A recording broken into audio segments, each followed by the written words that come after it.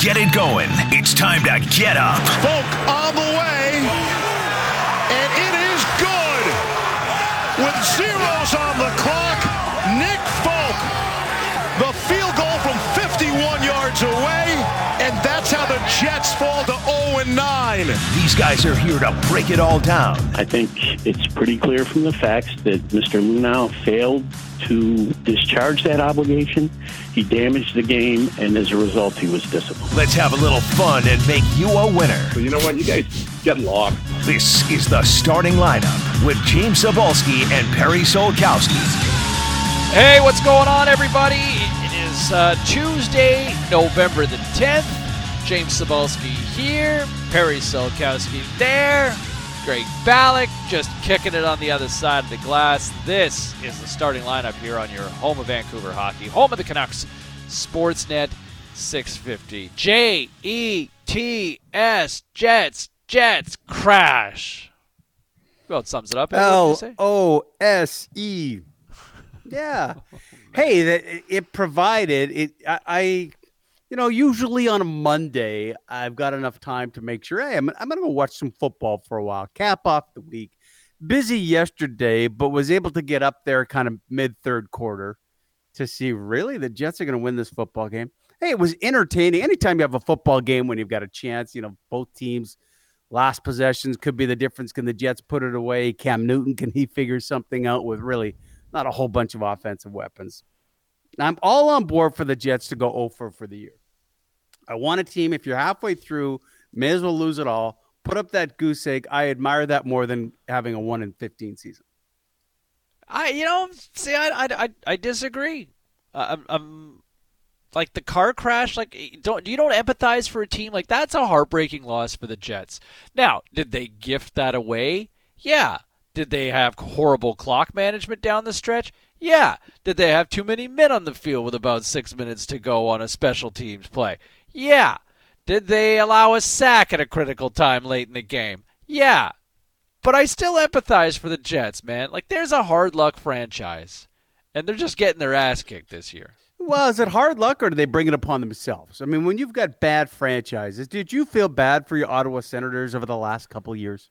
Or did they just make some stupid moves and you go, hey, man, look, right from your owner down, you guys are a mess. And when you don't win hockey games and people don't care about you, you've brought it upon yourself because now they've kind of turned that tide.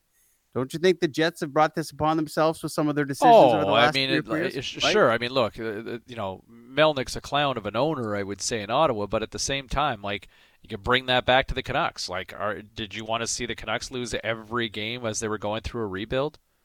I'm sure somebody listening right now is saying, yeah, absolutely. You wanted the first overall pick. And how did that work in lottery luck, right? But, like, did you cheer for the Canucks to try to lose every game? No. Like at some point it just gets it's like the old throw in the towel, right? It's like Rocky and Apollo, right? Throw it in. Apollo's getting killed by Drago here. Throw in the towel. Stop it. Right? There's a little bit like Braveheart, man. He's getting tortured, right? Mercy. Like, there's a certain point when a team's 0-9, you're kind of like, nah, man, you want to see somebody get their ass kicked each and every week? I don't know. Is that fun television? Well, if sounds like it cover, for you. Sure.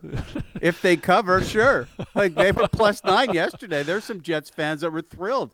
They kept it close. Man. We should have won, and we covered. No, listen, from a distance, hey, if you're a Jets fan, yeah, heartbreak. I got a buddy who just lives and dies, and it's just like, wow, here we are. It took like 1/2 in the first season this year to show that we're terrible again. How does Adam K still have a job? Who was it? Barry Wilburn had told us they have had the fired story done since like week 3, and he survives. And, hey, that was their most competitive game. I think today people in New York go, man, we were close. Gave it away. But we're close. We're going to win a few games on the back end, and then you're not going to have Trevor Lawrence in the draft. From a distance, that would that's be a why Jets I cheer thing. for them to lose. I'm not invested. Yeah, that would be a Jets thing. But at this point, man, like the way I sometimes wonder, is it the New York media that's doing this? But as much as Trevor Lawrence, like Trevor Lawrence in New York would be a good thing, wouldn't he? I mean, he just seems to have a temperament and a personality and a persona made for New York. And now all of a sudden, like, the narrative has shown up in the last month or so, like, maybe Trevor Lawrence is thinking about staying another year in Clemson. Like, would you really risk at this stage? Like, would you really risk that with that much money that's potentially on the line for you in the media capital of the world? Like, is there a bigger? I mean, I guess you could make a case for Hollywood, but man, New York is where it's at. Like, if you can be a rock star in New York, you can make it. Like, go ask Joe Namath, man. Joe Namath was a .500 quarterback, his one-loss record. But that dude was as cool a cucumber you will find 51 years ago and guaranteed victory and won and has lived on that for, 50-plus years now. Yeah, what does that say about that city football-wise? That he is kind of still the name. And part of that is because when he won Super Bowls, the guy who was leading you, Eli Manning, is just not that personality. But you're right. Joe Namath's name is still recognizable for every generation because of what he did and, more importantly, where he did it. So it just shows you the void that football fans have had, specifically the Jets fans, for that long. And the Giants fans, I would say Michael Strahan, for what he has done afterward, is probably the big football name related to New York. But you were right. Dude, wait. You cannot skip Joe Namath to Michael Strahan and forget, maybe the most iconic New York football name ever. Who? In there. Who? Lawrence freaking Taylor. 2 Super Bowls, man. Come on. What the tuna. Bill Parcells. Pardon me? No. Are you kidding me? What page was he on? Are you kidding me? Lawrence Taylor might be the greatest defensive player in the history of the sport, and you're... what are you drinking this morning? No, I did forget LT, and he was great, but I don't know, did he have that personality to take over? Yes! Why do you Yes, he was Lawrence Taylor, man! The most disruptive force in NFL history. Gracious. Oh, man. Want to go through Lawrence Taylor's off-field issues? And people overlooked that because he was that good. Right? Yes. LT got suspended and he was still lovable. And he came back. Here's the other thing. With all those issues, even when he got suspended, he came back and won another Super Bowl. Right? Like, LT was a monster. He was a winner. Right? 2 Super Bowls. He was a winner. Yes. But I still don't think he had the profile and the spotlight that a Joe Namath has. Oh, my Eli God. Manning didn't have that personality. And so the stage is there for Trevor Lawrence. Right? In that city, Mark Messier still carries a big mantle. It is New York, and from a football perspective, they haven't had their Derek Jeter to go, okay, carry it for a long, long time. And Derek Jeter, and by I mean squeaky clean, here's the image, here's the role model. Oh, they got LT. We'll line up behind LT. He'll get the job done. But I still think Joe Namath probably carries a bigger mantle in 50 years than anybody else in that city. Oh, my God. Just because of what he did. Oh, my God. Lord, you a big LT fan, weren't you? You're sweeping Lawrence Taylor under the rug like this. I cannot believe it. Not sleeping him under the rug.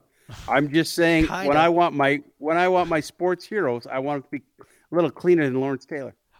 You're building a statue of Joe Namath, who basically was walking around getting drunk every day and hooking up with women. Right? Back then it was free love.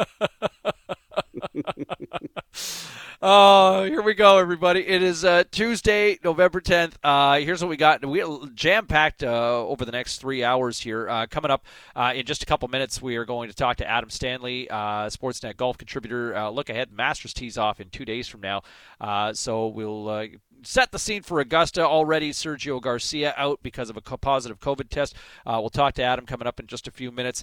We'll also talk. Todd Bertuzzi's back. Yeah, hopefully a kinder, gentler Bert. Yeah, hopefully we'll try not to incite too much. But that's coming up in an hour from now as well. The head of BC Hockey, the new head of BC Hockey, Cameron Hope, will drop by at 7:30. A lot of people still trying to make sense of what Dr. Bonnie was laying down on Saturday, and then tried to clarify things yesterday. I mean, at this point in time, I think there's still some confusion. And I think Dr. Bonnie basically saying, if you're unsure about what to do here, don't do it. Right? They're just basically saying, everybody, tighten it up for the next 2 weeks. Give it 2 weeks. Tighten it up, and let's see if we can take care of this. Easy to say that. I mean, we got a We got an email from our club yesterday saying nothing's open for the next 2 weeks. Here's when we're looking at going back, but we're in a different situation. We don't have kids involved in everything, so we will deal with that from a hockey perspective too. Okay, so does that mean you're just practicing and you're not playing games? I think it's been tough for Dr. Boynton to say without going, hey, we're locking it down. Shut it down without me telling you shut it down. Just shut it down for 2 weeks. Stay away from everything. But yeah, it's the first time in the last 3 days, James, we've had this much ambiguity on, okay, well, what do you mean? I think we'll find out. I mean, have you got word from your soccer community? We got clarity. Practicing? What goes on? Tell us. Yeah, so we got clarity last night that practices can resume this week, but there's still we're still not sure whether or not games will be a go. Right? So that's a confusion there, or at least not so much confusion because games are usually Saturdays for the boys and girls play on Sunday. Mm-hmm. So we're still waiting on that, and I think some of the associations are still trying to figure out whether or not that's going to be a thumbs up or not, which, hey, I mean, in fairness, yes, you're outside, but at the same time, they're basically telling you it's okay to go for a walk with one other person, but it's not okay to go with a bunch of people. So, what's the approach for soccer for an outdoor standpoint? BC Hockey, we'll talk to Cameron Hope about this pair, but BC Hockey is they're not playing games right now. They're not playing games until further notice. So there's 2 weeks off. I believe practices are allowed and they're okay, but like you mentioned, spin which classes, to me seems like no. a simple fix, Volleyball, doesn't it? no. Like, I know Via Sports the one, but just if Dr. Henry has said, hey, we're going to shut her down for 2 weeks, then why doesn't BC Hockey, why doesn't BC Soccer just say, FYI, all games are canceled, all your ice time, all your pitch time, you can go on and continue to practice, but we won't be playing any games until the end of November. Like, that seems like a simple fix. If you don't know now and it's Tuesday morning, like, what's going to change from Dr. Henry's message from what she said on Saturday and tried to clarify yesterday? Because I don't think associations want to do it. I mean, it's still at the root of it. It's a too business. bad. I don't disagree, but I think that there are a lot of associations that look at the bottom line, and I think that a lot of associations look at it saying, we want to play. We want to play. And, I think, there's the backdrop of, let the kids play. I think there's probably for some – look at some of the organization. We talked about some of the academies and some of the private clinics and groups that were going on that took some of the private ice times across Metro Vancouver that were up and running at a time that, things weren't up and running for associations, right? And everybody's sitting there waiting and going, hey, wait a minute, like, how come these guys are kind of taking care of business and doing their own thing? Right? And then there's the other element of, well, we've got all these protocols in place to practice social distancing, and it's like, you probably don't. Right? I'm going to give you an example. Like our association's given the, it's kind of from a soccer standpoint, they've got the field time for Remembrance Day tomorrow. The association's kind of said, look, we have the field time. We'd prefer that we recognize Remembrance Day and kind of stand down, but we'll leave it to the coaches. And I guarantee you, the majority of coaches will choose to practice. Yeah, because they think they're the greatest coach in the world and they're going to make a difference to a 12-year-old, and it's all about them rather than being smart on all things. I can understand, money. Most of the associations have got their registration money. We're not talking about the elite athletes who might be renting ice time and they will go and practice and continue at specific academies. But so we have been asked by the leader, the health leader in this province, to shut her down if you can for 2 weeks. Don't play any games and practice so your kids can go out and practice. If you can't figure it out, as tomorrow is November 11th, that what we're being asked for now, which is less than 14 days, for 10 or 11 days, just to don't gather with some people and be smart. If you can't make that sacrifice, as tomorrow is the 11th of November, then you got some issues. Give your freaking head a shake and just shut her down if you have to. Is it that difficult for everybody? Hey, I'd love to. I'm going, what am I going to do today? I'd love to go to the gym. I'm a guy who uses facilities constantly 6 days out of 7. I go, what am I going to do today? I'll figure something else out. It's a drag. We've got, we've got things going on around our house with trying to do renovations. I got to pull a pin on that for a bit, but you can't have people in our house. That's a drag. But guess what? Figure it out, people. Is it that difficult for you to just take your kids to practice and not play a game against the community team and win 3-2 and be thrilled with it, you can do that in the beginning of December. I would say I don't disagree, Per, but I think people need their hands held in certain. Look at the man, like there were video on City TV yesterday, like the lineups just to get into a Costco in Surrey, and they're talking about, hey, settle down, slow down. I mean, yeah, it's I mean, people are still, and I think people make the case, hey, look, we still got to live, still got to do our things, but and then there's a lot of people that think, I'm not going to get it. I'll be fine. I'm moving. Well, I got that's why we're in this position, right? Yeah, exactly, 100%. You know what? All right, 15 minutes after 6 o'clock. Also, you know what? Some sad news in the sporting world. Man, it's been a tough run for some iconic Canadians and personalities over the last few days. We'll share another one coming up in just a few minutes as well. But, hey, the Masters tees off on Thursday. Yeah, in the middle of November. Just like we all love it. It's a tradition every year, right before Thanksgiving. Adam Stanley joins us once again. Welcome back to the show. Adam, how are you, sir? I'm doing very well. I'm literally looking out my window at my neighbors going full Clark Griswold with their Christmas lights right now. And yes, already talking about the Masters. Already? It's pretty funny. Yeah, they've been going at it. You can't do that before. You can't do that before November 11th. No, I'm arguing with my sister. You can't pull out a Christmas tree. But it's got to come after November 11th. Yes, I agree. Yeah, I think that's definitely that's something I think we can all agree on this morning. Can you clarify this? Like, I think this was a bit of a surprise for some people finding out this week that this is the time when Augusta this is kind of like spring for Augusta, isn't it? This time of the year for the golf course?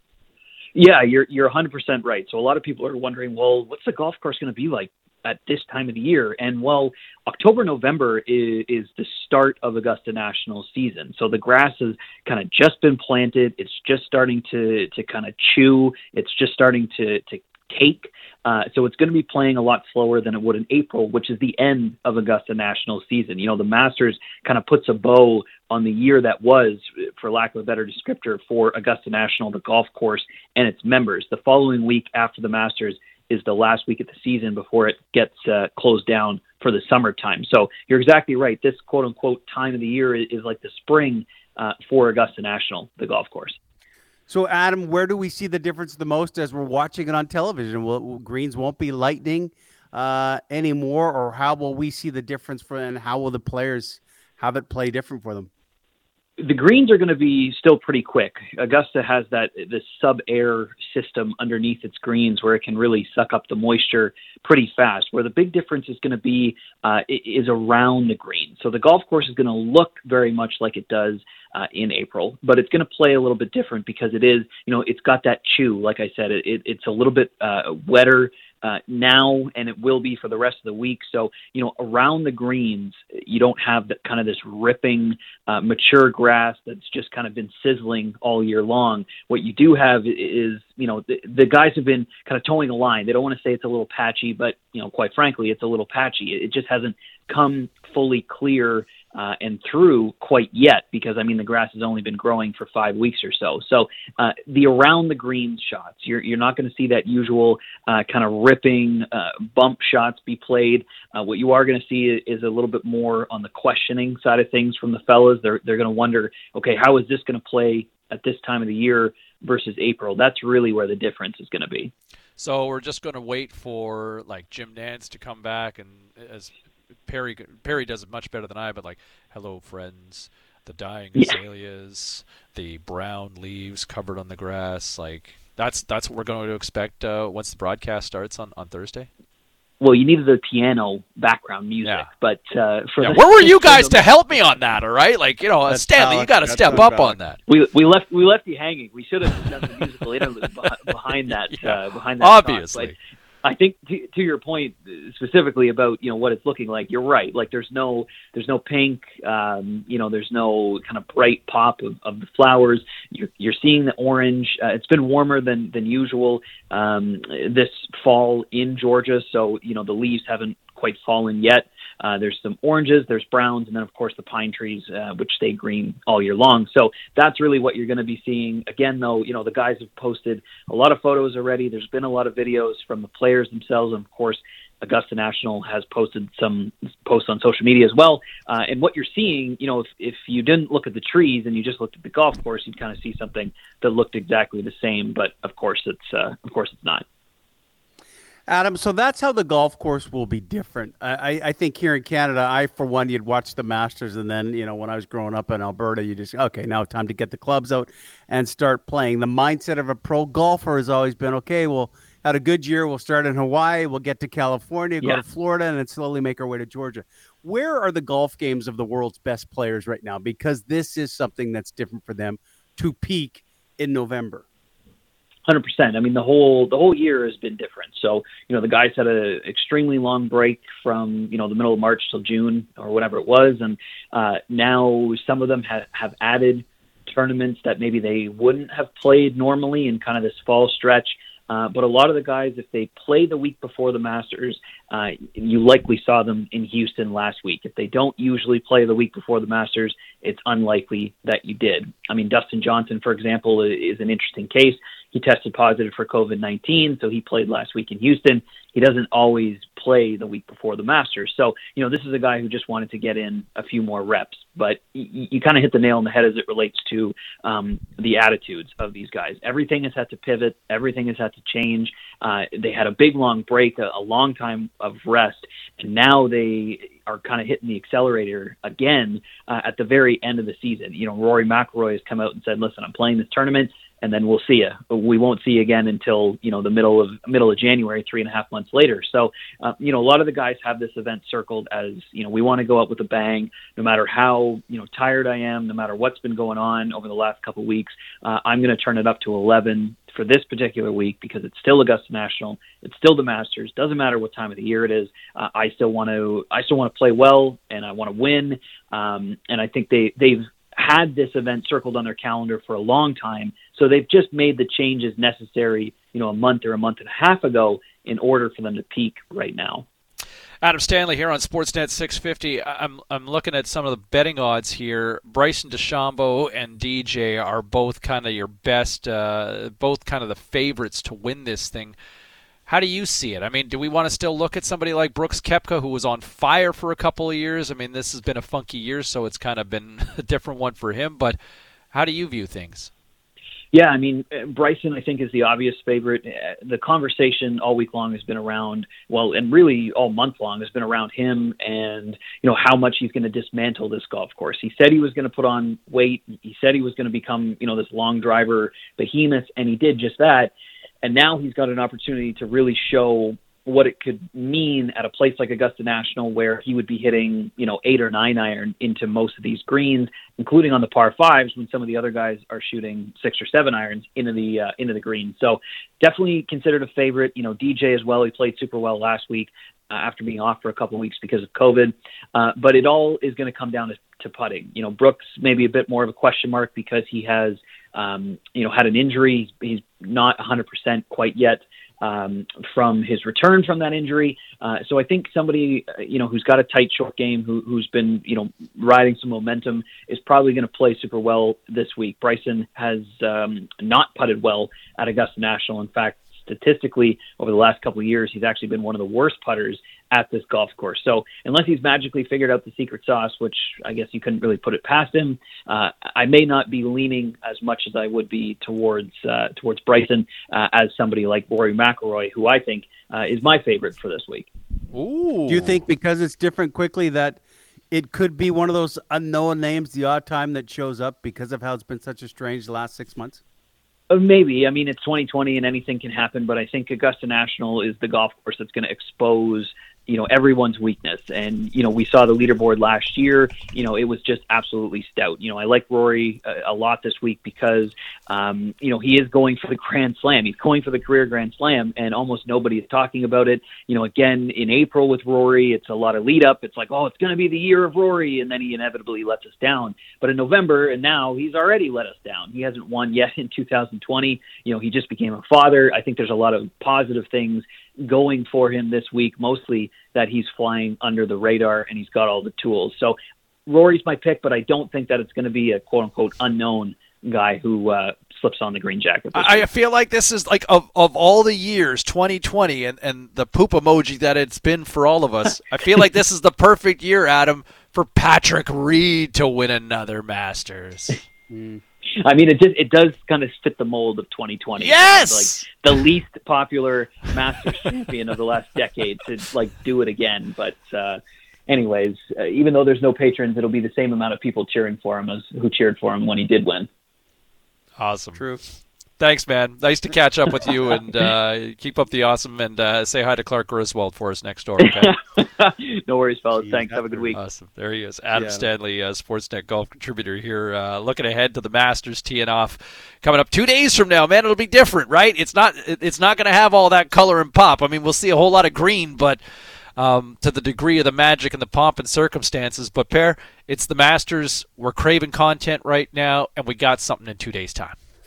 Yeah, and the golf, that's the one golf course. If you're a golf fan, you pretty much know every hole. Okay, here's what he's doing on 13. He's got the par 5 on 15. Will he get that back there? Unaware that this is really springtime for the Masters, right? That you aren't going to see any brown spots. They'd have the spray can out, but I don't know if the Rory McIlroy choice is. I do think it'll be you're not an unknown if you're in the Masters because it's so hard to get into. But I just think, why wouldn't it be someone we don't know winning? And gosh, you love your Patrick Reed. Yeah, buddy. Can we book Patrick Reed on this show just so you can talk to him? Is he such a jerk? Somebody's got to have empathy for the cheater, right? Like somebody's got to have a little empathy, and it's a time for forgiveness, man. If Justin Turner can get some forgiveness, I mean, it's why not? 26 minutes after 6 o'clock here on this Tuesday morning. He's Perry. I'm James. Coming up in a moment, why Canucks fans continue with the idea of flirting with Nikita Triamkin, and also another farewell to a legend in Vancouver sports. That's all ahead, right here on your home of Vancouver hockey, Sportsnet 650. Passing down low, thrown back, Trampkin, wrist shot, deflected in, and it's a first career goal for Nikita Trampkin as it went in off Hunter Shinkaruk, and the game is tied at 1. This is the starting lineup with James Cebulski and Perry Solkowski on Sportsnet 650. 6:32, a little soggy out there. You got snow on the ground up in your neck of the woods, don't you? Not on the ground on the cars, though.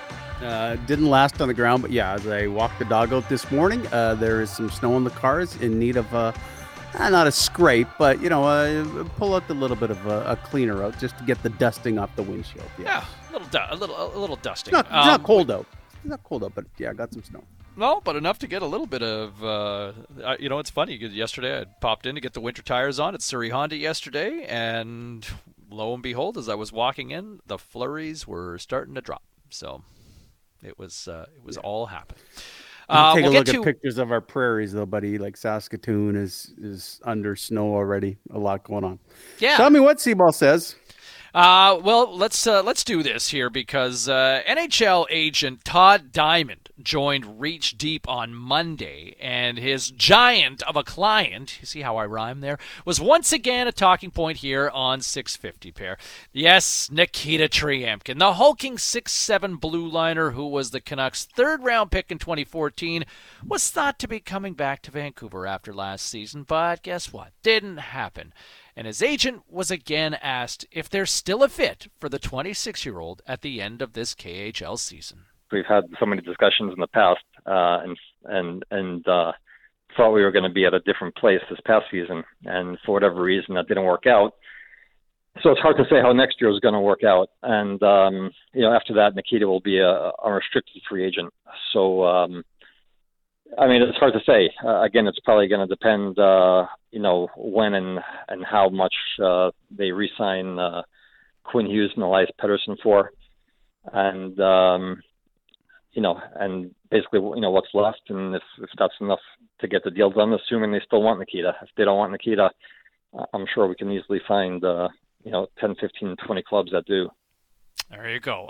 So there's Todd Diamond advocating for his client once again. And as much as this market loves to fawn over Pettersson, Hughes, Besser, Demko, Horvat, and depending which household bubble you're in, Jake Virtanen, only the mighty Quinn is a blue liner.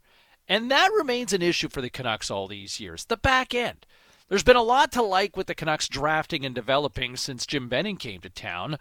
But the former NHL defenseman turned general manager hasn't had a lot of luck when it comes to finding D-men. Can anybody find me somebody to love? I mean, Troy Stecher was a diamond in the rough when they signed him as a free agent in 2016, but the organization tried essentially for 2 years to move him before they decided to opt not to qualify Troy from Richmond and allowed him to just simply walk off and join the Red Wings. I want you to know it's over. Well, bye. This is why Triamkin's name continually comes up. Here's a player that didn't want to earn his roster spot, didn't like people using cannabis here in Vancouver, and pieced on back to Russia. Yet the flirtation continues. But this is turning into more of one of those one-off hookups that you had through social media, and while you try to continue to slide into those DMs and rekindle that magic once more, it's just not happening. It's over! It's over, ladies and gentlemen! Now, it's understandable why Canucks fans remain tantalized at the prospect of Triamkin. I mean, just look what the Canucks have rolled out over the last few years. A rogues gallery featuring Ben Hutton, Eric Branson, Derek Pouliot, all of them spending a chunk of time patrolling the back end in recent years while we've awaited the replacements that have ultimately come via free agency and not from development. It's not like they haven't tried either. I mean, they did spend a 5th overall pick on Olio Levy in 2016, and he's played all of one NHL game, and it'll be 2021 in just 52 days. So you're telling me there's a chance? Yeah, I mean, there's a group that includes Ashton Sautner and Guillaume Brisebois and Brogan Rafferty, Jalen Chatfield, and Jet Wu, if you want to throw him in there too. But honestly, even though Levy will likely make the jump this winter, are you convinced that any of those names will emerge as legit top 4 defensemen? Look, it's been 6.5 years since Benning came here, and there's only one defenseman on this current core that's developed during GM JB's tenure. Myers, Schmidt, Ben, all came from elsewhere. And old yeller Alex Edler, he was drafted 16 years ago by Dave Nonis.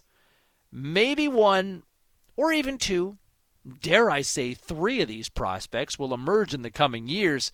But until then, this market will continue to flirt with Nikita, the Russian giant. Nikita, I need you so.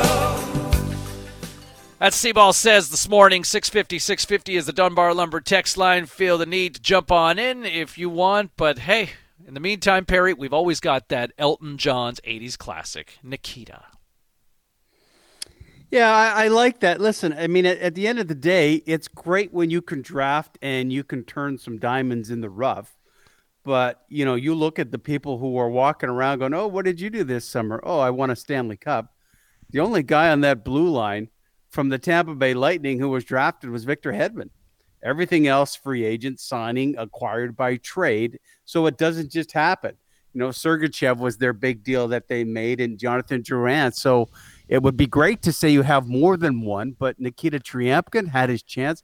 Well, you got Hutton on the blue line, Alex Biega on the blue line back then, Philip Larson.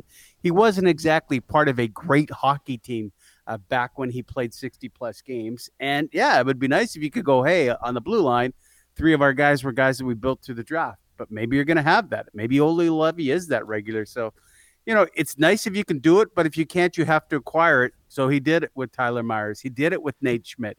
He's got one with Quinn Hughes. Alex Edler is a guy who's been through this organization. I'm just shocked at the love that Nikita Triamkin has, and maybe it's just the fact that no matter where you are, what sport you're in, how old kids are, you always notice the big person. And that's why I think Nikita Triamkin has had such conversation. He's noticeable, but if he was really good, he wouldn't be in the KHL. Well, he's 6'7", And I know that there was one NHL agent that suggested to me months and months ago that if Nikita Triamkin were to get $1 from the Canucks before the likes of, pending free agents like Chris Tanev, Troy Stecher, Jacob Markstrom, if he would have somehow jumped the queue and got paid, that would have been deemed the ultimate sign of disrespect. Now, ultimately, none of those guys wound up coming here or staying put for that matter.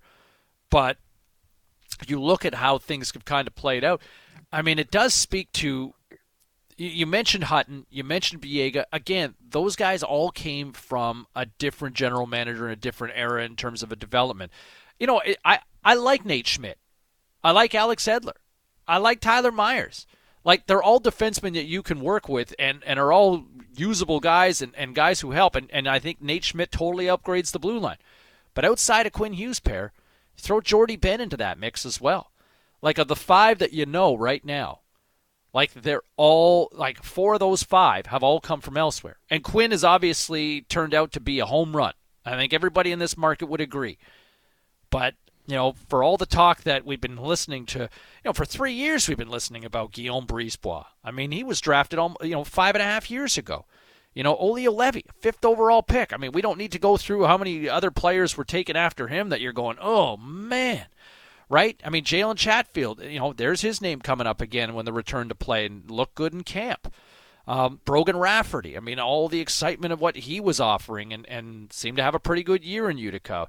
Are these guys all ready to make the jump, or are they just kind of names from a depth standpoint? Like Ashton Sauer, like what? Who's legit and who's not? Right? At some point, you want to see these guys make the jump, but some of these guys have been in the organization for 5.5 years. Well, you don't want those guys pushing out proven NHLers until you have to make a decision. I think we saw that decision being made over the last 2 months. Going, they think they can replace Troy Stecher with what they have. They think Olli Juolevi can take some ice time. Thus, you move on Chris Tanev when they, are in that position and can't afford him anymore. Do you actually think Nikita Triamkin isn't in the NHL because the Vancouver Canucks are blocking him? That when he is free to go elsewhere, as his agent says, he's going to have 20 teams knocking on his door? I don't think so. I think he's still got to show that he is a legitimate everyday NHLer, right? I mean, that's the one thing that I think he's still got to be that guy. Like, look, he had an opportunity to compete for a spot here, and I think probably was, I think he was it was probably thought that, hey, look, he's probably a favorite to get a spot, but he didn't want to go down that road, right? He didn't want to go down that road and went back to Russia. So when the door was wide open for him, James, we just talked about who was on that blue line back then. It's wide open for him with opportunities, and he didn't want to push the door in.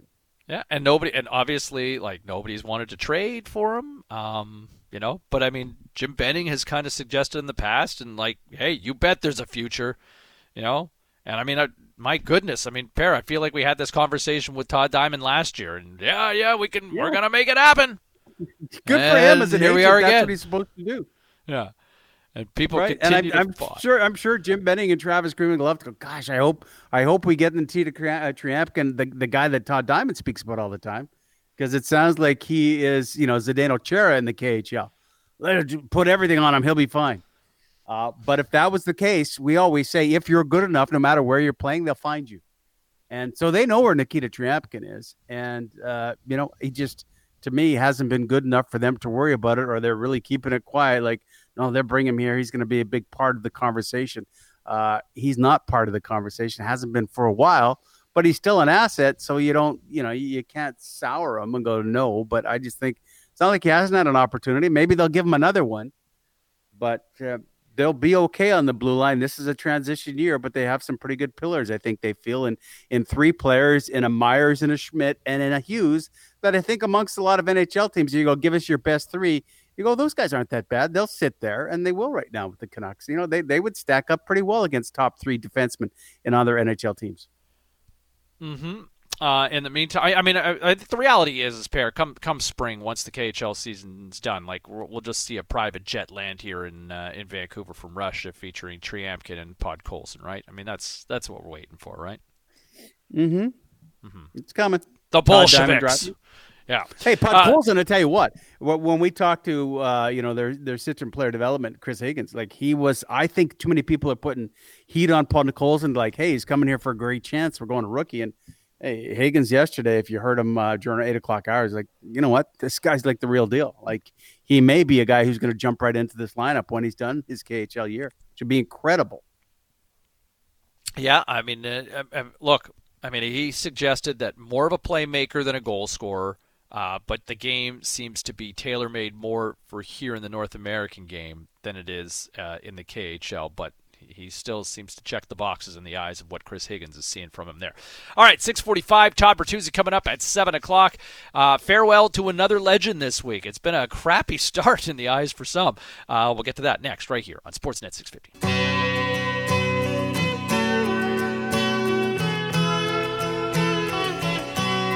Now more of the starting lineup with James Cebulski and Perry Solkowski on Sportsnet 650. The legend lives on from the Chippewa on down of the big lake they call Gitchagumi. Our producer, or one of our producers, Greg Ballard, just mentioning here, Perry, that this is an excellent opportunity to play some Gordon Lightfoot because it was on this day, November 10th, 1975, 45 years ago today, that the Edmund Fitzgerald sank, inspiring the song, The Wreck of the Edmund Fitzgerald, from Gordon Lightfoot. Wow. There was a comedian, I don't know who it was, whether it was a Canadian or an American, who used to talk about how Canadians would sing the U.S. national anthem, and they just used that theme. So it was like, "Oh, say can you see by the dawn's early light." It was Roy Firestone. Oh, it was Roy Firestone. Yeah. He did a great Gordon Lightfoot back in the. Yeah, I totally remember him doing those. I forgot about Roy Firestone. Yeah. For those who don't know, an American broadcaster was kind of one of the first to really do long, in-depth interviews. Sports guy. He might have been part comedian too, right? Yeah, and he was kind of the sports guy. Roy Firestone was also in Jerry Maguire as well. So I guess kind of a somber day anniversary with the wreck of the Edmund Fitzgerald, but also we wake up to news this morning, Per, that another legend has passed away at the age of 83, a guy who was instrumental in the growth of Canadian soccer in the 1980s, and that is Tony Waiters. Yeah, sad news this morning that came out that Tony Waiters had passed. You know, you think about that, 1986. It's incredible that our nation has only been to one Men's World Cup. But, a lot of people in the soccer community on social media coming up because Tony was a Vancouver guy, stayed in North Vancouver, I think went to the island later on in life, but just saying he was just such the nicest man, always classy, always very genuine.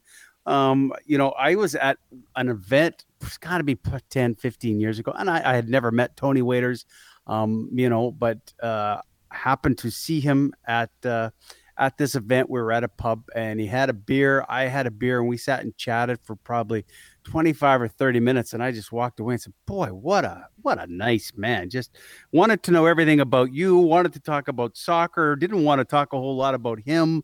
And he's a real loss to the soccer community and to the soccer country. One of the guys who came over from England and just made this place home and made everybody around him love the game and the game better. So, boy, Howie Meeker on the weekend, now Tony Waiters, kind of, you could almost put in the same kind of class as to what he did for soccer as to what Howie had done for everything, because he became a broadcaster bit and grew the game in a big way in our country.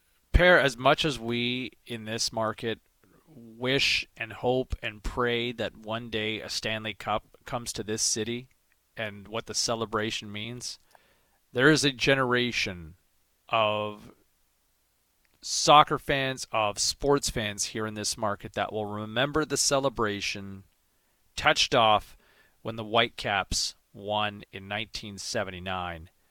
And they just celebrated the 40th anniversary of that last year. And we had Tony on the show to kind of go down memory lane for that. Mm-hmm. But, 41 years ago, he took this city to a championship, to an NASL championship. The Whitecaps, man, they were champions. They were kings. And That was Tony Waiters, who led that team to victory back in 1979. 1979, our downtown looked nothing like it does now. And you think about it, upwards of over 100,000 people converged downtown. The only thing you would kind of, say this is what it was like is a ticker tape parade that you have in New York when they celebrate it. That was the reception the Vancouver Whitecaps had. That has only been the one big parade that this city has had to celebrate a Vancouver team winning a sports championship back in 1979. And you're right, led by Tony Waiters. That was a love affair for that team back then. It was a love affair he had with the game, and Tony Waiters passing away overnight yesterday. A big loss for Canadian soccer. There's some memorable Grey Cups along the way as well, but man, the big one for soccer fans, 1979, and Tony Waiters, a big part of that. I know we're up against the clock. You know what? Let's share the moment of Alex Trebek coming up in the 7:00 hour. A nice moment on Parliament Hill yesterday, and a nice tribute at the opening of Jeopardy last night as well. We'll get to that. Todd Bertuzzi joins us in a moment. Also, the head of BC Hockey, Cameron Hope, on some of the challenges that the sport is dealing with here in the province as we are on restrictions now for the next 2 weeks. Dr. Bonnie clarifying that. We'll talk to Cameron Hope coming up at 7:30. And Big Bird next, right here on your home of the Canucks, Sportsnet 650. Let's get it going. It's time to get up. Folk on the way, and it is good. With zeros on the clock, Nick Folk, the field goal from 51 yards away, and that's how the Jets fall to 0-9. These guys are here to break it all down. I think it's pretty clear from the facts that Mr. Lunau failed to discharge that obligation. He damaged the game, and as a result, he was disciplined. Let's have a little fun and make you a winner. So you know what? You guys get lost. This is the starting lineup with James Cebulski and Perry Solkowski. 7:00. What's happening, everybody? This hour of the starting lineup here on Sportsnet 650, a presentation of Dunbar Lumber, the smart alternative. Visit Dunbar Lumber on Bridge Street in Ladner, Arbutus Street in Vancouver, or check them out online at dunbarlumber.com. James Cebulski here, Perry Solkowski there, and we'll catch up with Todd Bertuzzi here in just a moment on this Tuesday morning. Per?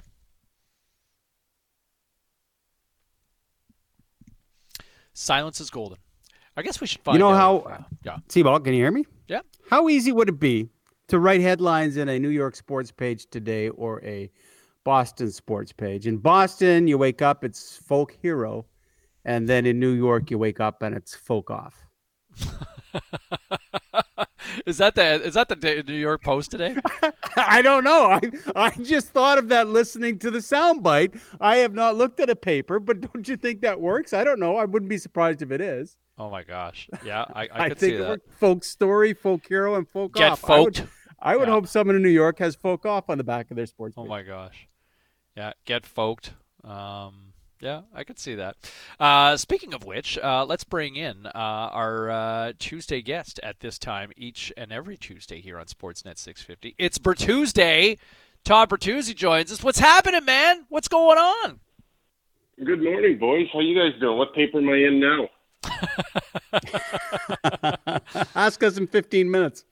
Well, I guess we should get right to it. Yeah, let me finish what I have to say first, and then we'll start something else. Anyways, hey, I'm gonna go back to last Tuesday.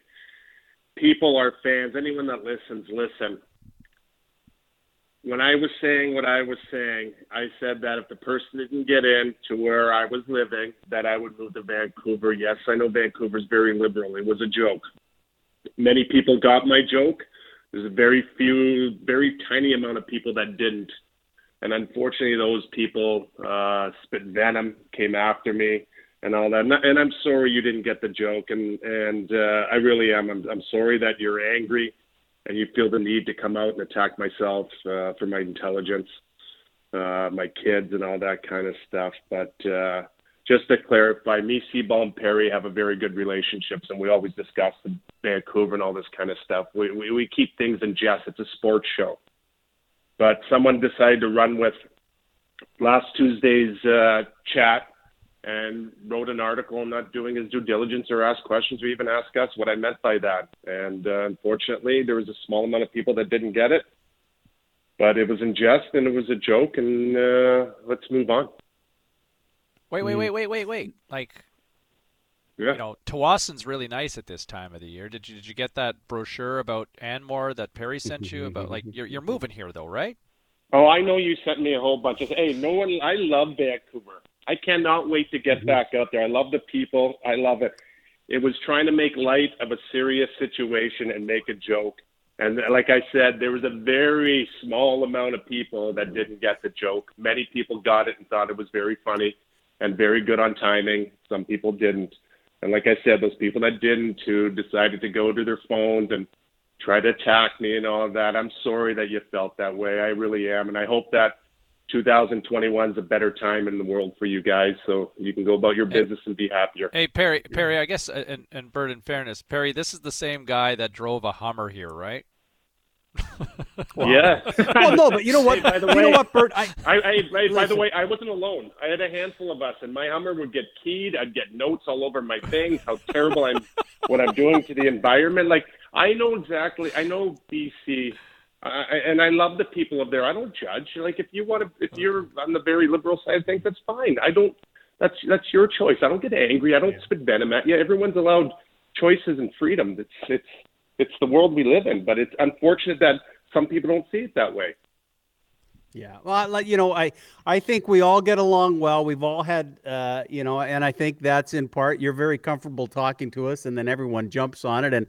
And you know, we know how to take shots at each other. I know, speaking with your better half last year when you're up, I mean, you've thought about where are you going to put up the tent when the kids are gone, and Vancouver's a place that you love because you're revered here. So nice of you to clear that up. Hey, I want to ask you something, and you know, you can speak to it as a dad too with Tag, because we had Chris Higgins on yesterday, who's, you know, assistant GM of development for the Canucks. And he said, you know, we're really going to find out who loves this sport, because mentally it is so tough right now because nothing is normal.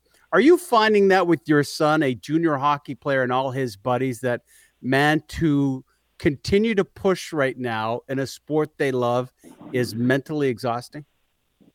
Well, right now it's mentally exhausting. I think with all the pushbacks, I know that the Quebec League is playing right now, and you see the WHL and the OHL kids. Obviously, they're jealous that they're not able to participate and play like these kids are doing in Quebec. And this is going on 7-8 months of training and working out. And as an ex-player, that's a lot of training time. It takes a lot out of you mentally in order to prepare for that long of time. Well, you know what, the better question to ask the Olympic athletes who prepare every 4 years to get themselves ready, how long 4 years of training takes, and mental and physical and emotional and financial and all that. It's a lot. But for these poor young kids, man, all they want to do is just play hockey. And a lot of them are in tough situations right now. And I really hope that at some point in time, we can find a system and a way to get these kids back on the ice that's safe for everyone. Yeah, I mean, at some point you hope, right? And how many of these teams are going to need some financial help here if, at this rate, it doesn't look like fans are in the stands anytime soon once the new year rolls around. And I think of, you know, teams in the Western Hockey League like the Vancouver Giants. And, hey, I want to share with you something that Chris Higgins said yesterday, Bert, who's now the assistant director of player development here for the Canucks. And Chris was on the show yesterday talking about, you know, the challenges that lie ahead for this young group of Canucks going forward, and how, you know, there's a lot of promise, but he said next year or this upcoming season, the challenge might lie more between the ears than it does actually on the ice. Take a listen to this. I want to get your reaction to this. It's going to be more of a battle between the ears, I think, this year. To stay focused, especially when some of those losing streaks happen, and people are, you know, going to be quick to point the finger that this team's a fraud, and you know, whether or not we can work through that, you know, as a group and find ourselves. I think that's going to be the big challenge this year. Did you find that as all of a sudden you guys kind of finally rose up? And I think back to 20 years ago from a West Coast Express era. All of a sudden everybody kind of got on board and was like, "All right, I love this group." But it was now it's reading the press clippings, right? All of a sudden, are you for real, or as like Chris Higgins was kind of alluding to, are you for real about this? Are you a contender or are you a fraud? How much is that mental game, and how important is that for the kids now going forward? Well, I think it's going to be huge. I think with unrestricted free agency and losing a handful of quality players, if anything, that's going to put a lot more pressure on the core group of guys, knowing that Toffoli's gone, Markstrom's gone. We lost a defenseman. What's his name? Sorry again. Tanev. Nate Schmidt. Yeah, Tanev. But you lost some guys who were key components in that dressing room that guys looked up to, veteran presence guys. So they're going to have to look at filling within. We're going to have to have some. They're going to have some monster seasons by some guys who've been teeter-tottering on trying to find their game where they're at and all that kind of stuff. And they're going to need those depth guys to step up and overachieve and have some monster years. And obviously with the core group, they're going to have to continue to push forward and understand that it's going to be a tough go. I think with what they did in the bubble and how well they played and how they got so much momentum with the city and fans around and how entertaining and how hard they played, I think there's going to be a truckload of pressure put on these guys' shoulders to get off to a good start. Do you think what Higgins said, though, in using, he used the word fraud, and I think unjust, but do you think other NHL teams, Bert, watched the Canucks, a young team, Thatcher Demko, play out of this world, that a lot of them thought they just got on a roll in the craziest of circumstances, and really, I would judge them more on the 60-plus games they played prior to the bubble than I would on what they did in that 5 weeks in a unique circumstances. Do you think there's other NHL players and teams that go, they're not as good as people think they are? Oh, yeah, that happens quite often. I think I know for a fact when we played, we would sit in the locker room and call teams out and saying, hey, they're not as good as they think they are, what the clippings are. We know how to beat this team, and let's prove a point and show them that we know exactly who they are. It's like who's the green or who's the coach from Minnesota Vikings? We know who they were. We thought Dennis they were, Green, yeah. like that. That's exactly what it is. That we do. Teams do sit in there. You don't. Yeah, exactly. You don't overestimate teams, but as a whole, in general, you can look through the whole league and look at teams and kind of say, all right, they're not who they think they are. They're, you know what, they're on an easy roll here or whatever. There's teams that when you go into the playoffs, you're not afraid of. You know that in a 7-game series, you can take them. I think that was the kind of confidence that we always had. And you know what? At the same thing with the West Coast, when we were playing Detroit and we were up 2 games, I feel like Detroit, with their maturity and their Hall of Famers and all that, I think at some point in time they knew mentally that they could they could break us down. And unfortunately, that's what ended up happening. Todd Bertuzzi here with us on Sportsnet 650. Just like we always plan at this time of the year in November, it's the Masters on Thursday. Who you got? Who you got? Well, Rom got a hole-in-one yesterday. I like his game. What's that? Oh, I didn't know. I was going to say Rom got a hole-in-one. No, yeah, and on the practice round, he got a hole-in-one yesterday playing with Ricky Fowler, and I think it was Woodland or whatever. So I love his game. He's a big boy. I think he can overpower that course. It's just a beautiful time of the week, man, with Augusta and the Masters. I love every bit of it. I don't miss watching one episode or 1 minute of it. I'll watch it all the way till nighttime and all that. Don't underestimate Tiger, and I'm looking forward to seeing what DeChambeau does, knowing a lot of the holes and where he thinks he's going to take it over and what he's going to do. I think it's going to be an outstanding week. How hard, or have you ever tried through any connections to get on Augusta? I actually haven't. I haven't tried it all. I was hoping at some point in time. I do have a couple friends who have friends that are members and all that, but I don't want to be that greasy dude that sits there like a lapdog and asks and begs to get out there. I'm hoping at some point in time that I get an invite. I won't even go watch the Masters tournament because my thought is I'd love to play it before I even go watch anything out there. I think if I go there and watch the tournament and all that, my jealousy level will go to an extreme high, and I'll become that lapdog who's begging this guy to get me out there. It's sad that the three of us in this conversation and Seaball, who, no offense, isn't a great golfer, is the only one who's been to Augusta. Yeah, I know. Sad.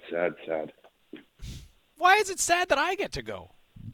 Because you don't appreciate golf as much as Bird and I do. No, you don't. You don't love the sport. You don't live it. You're so busy with your beautiful kids and doing outdoorsy stuff and all that. Me and Perry, we live for this sport, man. I love playing golf. I love every tournament and watching and all that.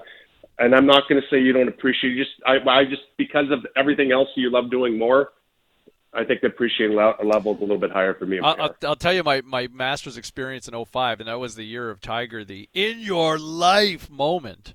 I got there on the Monday, go to pick up my credentials, and the public relations assistant, here are your credentials for the practice rounds for the week. I'm like, perfect.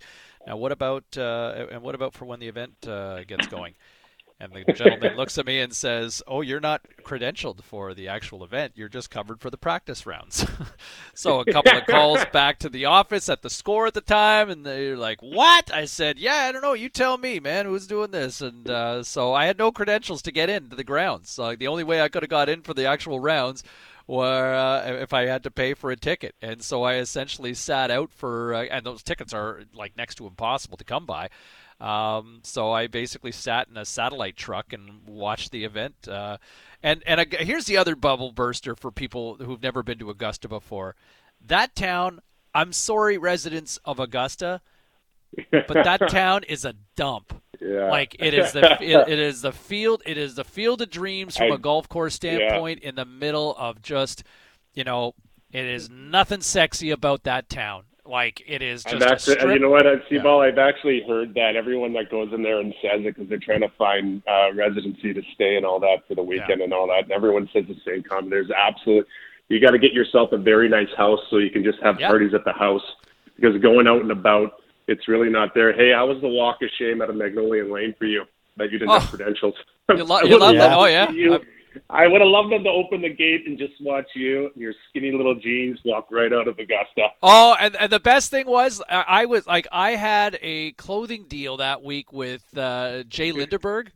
Like at the time when Jesper was rolling with that, so I had the bubblegum pants, I had the fluorescent shirts, honestly, man, people looked at me, and I had no game. People looked at me like I was the cat's ass. Like, who is this guy? This guy must be a player if he's dressing like that, and getting double takes. And then, of course, I came back and you talked to all the hockey people. I remember there was one scouting director in the NHL, and he saw me a couple of weeks after I got back. He's like, "Man, did you ever look like an idiot covering Augusta?" Après golf, not après ski, après golf. Hey, you look the part. Jeez. Take care, man. Yeah, I'm heading out golfing right now. It's beautiful, 72 degrees here. Beautiful, going out with some friends. I can't wait. You guys have a great rest of your week, and all the fans who listen to the show, we love you, and I'll see you around, people. I'll send you that link to that real estate. We'll read about you in the paper in 24 hours. Well, I'll be moving with both of you, so don't worry about it. We'll be the best friends. Talk to you next week, man. See ya. See you, boys.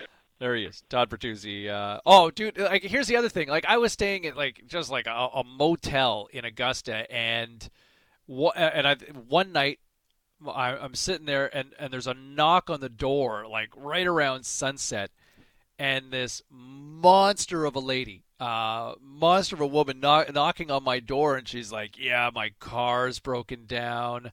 Can I use your phone?" Really? Can I? Oh, and honestly, this lady had to be at least twice the size of me. Comes into my room, sits down, picking up a phone. Well, hang on. Like, what starts like calling her husband and like kind of arguing about, are you gonna come pick me up or what? And like I'm waiting. Am I gonna get robbed here or what? Well, why did you let her in your room? Like, don't you? Just, the parking lot was empty. I left the door open just so but like I don't know. I didn't want. I wasn't sure. I was like, okay, you can make a call and then kind of sat around and so she's waiting for I guess her partner to come and so I'm like, would you like a beer and offering a beer and now she's just sitting there. This is just getting sitting worse. there in the room this and like story's getting worse. Oh my God, yeah. It's like after about 10-15 minutes, it's like, okay, like you know what, you gotta go. I'm sorry. And she's like kind of like disgusted over the fact that I'm kicking her out and like, come on, no. Like, I feel like I'm going to get knifed or I'm going to get shot here or something. Where is he? Is he coming to pick you up or what? So like, I appreciate your Canadian hospitality, but how about you go, like, here's a cell phone, make a call, but you're inviting her in and having a beer. That's getting on you. Yeah. It's crazy. Yeah, don't tell that story to your girls. Be smarter. Stranger danger. Yeah, exactly. Wasn't really adhering to that one. Let's go down the hall from News 1130. We are joined by the always authoritative voice of the news world, Miss Sonia She's Aslan. not doing anything like that. No, and I only caught half that story. Was that a date you had? Is He was hoping, apparently. Yeah, I was hoping, yeah. No, a stranger knocks on the door and he lets him in and he's offering her a beer.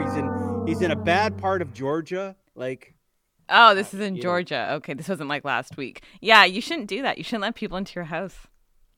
Yeah, it wasn't my house. It was my motel, not a hotel. That's even worse. A motel. Yeah, so that makes Have you never better. watched Dateline? You never do stuff like that. Yeah, in Georgia as well, right? Like it just like nothing. Yeah. Like what possibly could happen here? Oh man! So, Aslan, we got a little bit of clarification from Dr. Bonnie yesterday. What can you tell us from a sports standpoint? From a sports standpoint, it's still hard because you can still play, like, soccer is fine. Outdoor soccer for kids is fine. It's anything outdoors, but anything indoors, as we know, spin classes, fitness classes, gyms, all that stuff is kind of closed right now. And what they have to do, and you kind of have to feel for the business owners because they have to put forward a plan, their safety plan, get it approved, and then they can reopen. But for a lot of these businesses, they've now been shut down. They were shut down as of Saturday when the public health orders went into effect, because it's not like she put them into effect and said, okay, this kicks in on Wednesday. No, this kicks in immediately. So a bunch of businesses have been closed. And for kids, it's, you can't play a hockey game, but you can do individual drills. And there has to be some space, when you're in the locker room, you need to keep, you have to follow the same public health rules that we do. But that's hard, especially for young kids. Like I've got a bunch of nieces and nephews and they all play sports and they're like, are you really going to tell a 5-year-old not to go up to their friend? Like, it's hard. Yeah. So we'll have the president of BC Hockey up next too at 7:30 to find out more. Yeah, that's great. It is difficult. $5 bill. We're going to get a new face on the Canadian $5 bill. Terry! Who's shortlisted? Terry! Well, James just took out my thunder. Jeez. Yeah, it's Terry Fox. He's been shortlisted. Not surprising. He's one of the most notable names on that list. But it's not him. Who else is on the short list, though? There's a few other people, but he is, I would say, the most notable. And this comes after thousands and thousands and thousands of Canadians were asked, like, who do you want on the next $5 bill? And Terry made the short list, which is not surprising. I spoke to his brother about a month ago, and he said, if he gets it, it would be such an honor. And we know that, his legacy and name will forever live on in this country with the Terry Fox run and given all the work that he did. So he's been shortlisted now. Just so everyone is clear, this is for the new 5. This won't happen till next year is when the feds will announce it. And Sir Wilfrid Laurier, who's on the bill right now, let's do a quick history lesson. He'll be moved to another bill. So it's not like we're just going to take him off and then he just gets slighted. He'll be moved to either a $50 or the $100 bill. Who's on the 50 or the 100? Does that count as an upgrade or a down? Like, more people have 5s than hundies, but at the same time, like, would you rather be on a $100 bill or a $5 bill? It feels like a promotion. It feels like a promotion. I went from a 5 to 100. What's the best bill to be on, though? Is it a 20? Like, I think it's a 20. But the 20 is the queen, and the 20 is not going to change. No one's going to be like, we're gonna. Yeah, but how long is she hanging around for? She's 90s. She's in her 90s, right? Yeah, but that doesn't matter. No one's going to. The feds aren't going to be like, you know what, Liz, you've had a good run. We're going to take you off this bill. That's not going to happen. Well, she might not be around she's when 94. They make that decision. Like, they have to change that bill when she dies. Don't you think? If anything, they'll be like, look, it's a legacy. She's on all of our coins. She's on our bills. I'm over it. Yeah, and who that's do you a think good was on run, our coins though, man. before Like, her? that's enough. Yeah, okay. So then who would you put on the 20? Probably put the king. Alex Trebek. You're not putting Alex Trebek. No, you're not putting Alex Look, Trebek. Man, no. Like, I don't want to speak ill of the dead. Like, Alex Trebek meant a lot to a lot of people, but Alex Trebek does not warrant being put on currency. I'm just kidding, people. See, that's why I wanted better this material, Terry Fox hold Perry. up for the Howie 20 Meeker, though. Popular. Howie Meeker on a 20. Now we're talking. Yeah. I don't know. I think You're it takes... a Nanaimo girl there, Aslam. How would you disrespect whoa! somebody I from grew the up island? there. I wasn't born there. Let's be really clear for a second. It takes more thought than just three of us, trying to put our three brain cells together to figure I'll this tell you out. who you want a legitimate defending name? against Nanaimo? Like, you said you grew up there, but you weren't born there. That is correct.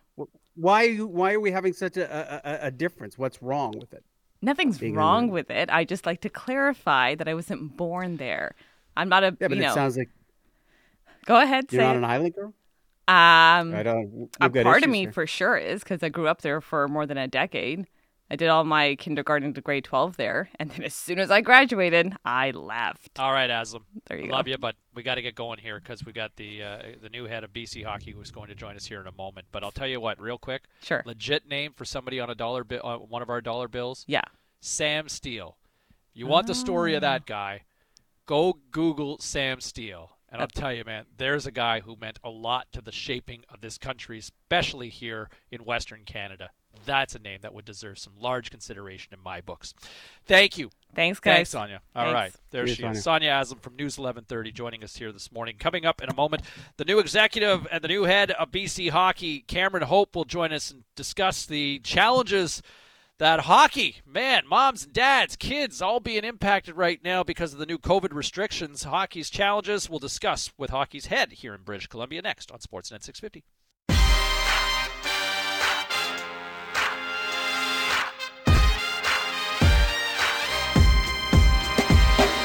Now more of the starting lineup with James Cebulski and Perry Solkowski on Sportsnet 650. 7:33 here on this Tuesday morning. Cebulski, Solkowski hanging out with you. Your Canucks commute coming your way at 8 o'clock, and we'll be joined by the voice of Hockey Night in Canada, longtime Canucks voice as well, Jim Hughson. Drops by for a little hockey conversation. Speaking of hockey, it's unique times right now, Perry. Here for a lot of hockey moms and hockey dads and kids trying to play the game as well these days. Well, and you need answers, right? And it's a difficult situation. I know that on Saturday I was up by the rink, and there's a group of parents, obviously their sons or daughters playing inside, just kind of waiting for it to be done. And that was pre-Saturday afternoon's press conference, and Dr. Bonnie Henry suggesting, here's what we have to do. So a lot of questions. You've had them with soccer, and I think a lot of parents having them right now. Maybe we can get some answers with hockey. Speaking of which, we go to a guy who would have a pretty good sense of how things are going from a hockey standpoint here in the province of British Columbia, the new Chief Executive Officer. Talk about dealing with a lot just 2 weeks onto the job. But Cameron Hope joins us this morning. Cameron, how are you, sir? Good morning, guys. Doing well. This is exactly what you signed up for when you took the job, right? Okay, let's handle a global pandemic and how it impacts our sport here in the province. Yeah, that's right. It's unusual times for everybody, but it really is an unusual time for hockey. So, Cameron, do most associations have an answer and know this morning what they're supposed to be doing over the next couple of weeks? Yeah, they do. As you guys know, we've been going through this now for a long time. We were in the middle of the hockey season back in March when we had to unwind things. So, all of the associations across the province have been exceptional in adapting to whatever the situation is on the ground, wherever they are. And with this, with what's happening right now in November of 2020, they've all been pretty able to adapt their programs. As you guys know, over the weekend, there was a change in the direction from public health, affecting a pretty big part of the province in the Lower Mainland. The rest of the province can carry on in what is essentially phase 3, which is competition, but parts of the province have to go back to essentially phase 2, which is non-competition, but they're able to deliver the programs on the ice with practice and so on.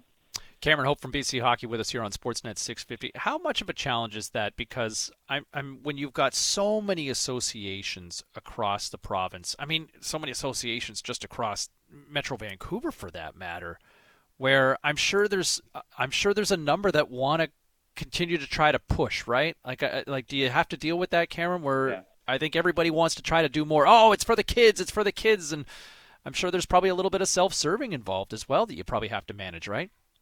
Yeah, that's a great question. I think the problem, if it is a problem, comes from the enormity of the number of people that are affected by this that are involved in hockey. We've got, province-wide, more than 55,000 players registered this year to play. You add in the coaches, volunteers, and all of the parents who are affected. Whenever the landscape like this shifts underneath them and their schedules are affected, it causes a little bit of mayhem, as you can imagine. But here's the thing that was most surprising to me on Saturday when Bonnie Henry got up in front of that lectern and made some changes, is that how quickly everybody reacted. I mean, there was obviously a huge flurry of communication going around the province in and amongst the associations, the leaders of the districts all over the province. But everybody settled in pretty quickly, adapted quickly, and came out of the weekend with clear direction to their members about what that's going to look like for the next couple of weeks. So it was gratifying to see that the communication, at least, but the system as a whole works really well when it comes to hockey, and that everybody feels like they're in this together. What are you allowed? Are both parents allowed to go into a rink or no? I'm assuming, I don't know if you heard the story, Cameron. I was coming out of the Port Moody rink the other day, and I saw a group of parents. I thought, okay, is there a one parent limit? What is the situation? Does it change per association? Yeah, it changes depending where you are in the province right now, obviously with the current order, but it also changes based upon what the situation is on the ground with the facilities. I think one thing that parents sometimes overlook is their program and their particular team and association may have an idea about what they allow, but it really comes down to what the facility can accommodate and whether they're prepared to let a certain number of people in so that they can be socially distanced. So everybody's been pretty flexible. It's hard for me to give you a hard and fast rule because there really isn't one. We know that the maximum number of people that can be in these facilities when there's competition going on is 50, but that really depends on the facility. That's a maximum. Cameron Hope from BC Hockey with us here on Sportsnet 650. I mean, obviously flexibility's got to be the name of the game this season, right? I mean, it's 2 weeks kind of dealing with this now, but I mean, knowing that in the back of your mind, this could be longer or there might be more of these? Man, that's exactly right. It's all about flexibility. So, from our perspective at BC Hockey, we just want all the associations to be able to deliver, a health, safe hockey experience for everybody, regardless of what it looks like, but, with the maximum that we can do to get back to quote-unquote normal hockey. But, this last weekend has taught us that, from time to time there may be little setbacks as we go along. But, I guess the thing that we can do to make sure that everybody's on the ball on this is to make sure that our communication is done well. And through Via Sport and through our website and, getting down the chain to our districts, the communication has been exceptional. In today's day and age, the technology is there to get that information out quickly. Cameron, as we would expect early in the morning, we've got a lot of hockey parents listening. A good text here from Kelowna, and I don't know how to address it, but as I read it, I would be confused too, as he states. It says, my 13-year-old son plays and the team has to dress outside. Then after the game, when they are sweating, they're allowed to change in the dressing room. Yeah. Signed Nelson, confused. And I would go, that doesn't make sense. Yeah, there are some glitches. And again, and that's not the case everywhere either. I mean, it really depends on what they can do in terms of spacing in the dressing rooms as well, depending on the facility. So I guess the bottom line is we try to do the best we can to follow the orders, but not completely close down the ability of youngsters around the province to enjoy this game. And so, we give a little here and we take a little there. We just make sure that we adapt whatever Viasport is telling us in terms of what the safe way to deliver the game is and adapt it to hockey and do the best we can. And, I think most parents, as well as everybody that's involved in the game, is in a position to kind of roll with it for now. Hope that it's not forever, and just do the best we can. Hopefully this is a little bit of a setback, and we'll be back to competition here in a couple of weeks. Fingers crossed. Cameron, I would say what a start to begin a new job as the CEO here of BC Hockey. I can only imagine it only gets better from here, I would think. Yeah, I hope so. Hey, hockey's fun, guys, as you know. Yeah. And this is all about getting people on the ice and getting them playing. And I think we've been lucky in BC as well. We've been able to do that. And some places across the country have had some challenges that way, even getting people on the ice. So I'm thankful for what we've been able to do. I'm thankful that players are playing. And hockey's supposed to be fun, and I can't wait to get back to it. Well, and the one thing is you always have the term hockey parents, but hopefully you haven't had to deal with a lot of that and everyone's understanding. Let me ask you this, and I'm guessing the question is no, but can there be any form of championships come springtime for minor hockey? Yeah, great question. We've specifically indicated that championships are off for this year, really just to take the pressure off of the associations to try to jam in schedules and to start their planning process for what is really a big undertaking. So minor hockey championships within BC Hockey are off for this year, but that doesn't mean we won't be able to create something depending on what the landscape looks like as we get into the spring. We want the players to play, we want the games to be meaningful, so we'll see how it goes as we go along. But I guess if I could see the future, they'd put me on that $5 bill. A humble brag right there. Cameron, thanks for doing this morning. Obviously, unique, challenging, difficult, but I think for the most part the good outweighs the bad in this, and people are, I think, understanding for the most part. So thanks for talking it out, and I think thanks for clarifying stuff for a lot of people that are impacted this morning. Yeah, and that's I think you nailed it there. As long as we stay flexible, this is a good news story that we've got these players on the ice. Thanks for having me on. Thanks, Cameron. There he is, Cameron Hope, the new executive of BC Hockey, kind of dealing with what so many of us are impacted by, and not just hockey, pair. I mean, it's volleyball right now. It's basketball. It's soccer. Mm-hmm. It's anybody who goes to spin classes like you're impacted by. People that go to yoga classes. I mean, we're kind of all in this together right now. Well, and I would say this, and for Nelson, who texted that question, his son's 13 plays, and then they dress while he's sweating in the dressing room. I remember a story that Cassie Campbell told me once where she had done something on the ice and kind of hit a player illegally and was back on the bench. And she said it was so embarrassing because her mom came down and grabbed her from the bench and said, "Out of here." The coach didn't say anything, but her mom said, "That's my kid, so I'm going to overrule. I don't like what she just did there." If you're uncomfortable with the situation that your child's in, like you're the parent too, you can go, "Hey, man, play the game, and then I don't want you changing in the dressing room. Just take your skates off and go." Right? At the end of the day, you are the parent. But good on Cameron. It sounds for the most part, parents have been flexible, and they're trying to move things forward as best they can, and you just have to be patient. For sure. By the way, speaking of COVID-19 and everything that's being impacted right now, word coming down out of the province of Ontario this morning, a record high 1,388 new COVID-19 cases in the last 24 hours. So almost 1,400 new cases. They announced yesterday we were almost at 1,000 in 2 days between Sunday and Monday. So here we go. Let's see if we can try to get this curve flattened. I mean, this is what these new restrictions are for. But it's interesting, Per, just quickly. There is an overwhelming majority of people in a recent poll that suggested 76% said they'd be okay with a curfew if things were serious enough and if it was recommended by public health. That's more than 2/3 of Canadians right now. It tells you something the medical experts had always said in the summertime. When that second wave comes, it's going to be worse. I think we're in the middle of it right now, right? They were correct. Well, we'll find out. All right, 7:44. Jim Hughson will join us on the Canucks commute coming up at 8 o'clock. And in a moment, Per? Yes, we'll give you some details. Someone wants some money and he doesn't deserve it. Where do you stand with it? That's all ahead. 7:44, Sportsnet 650.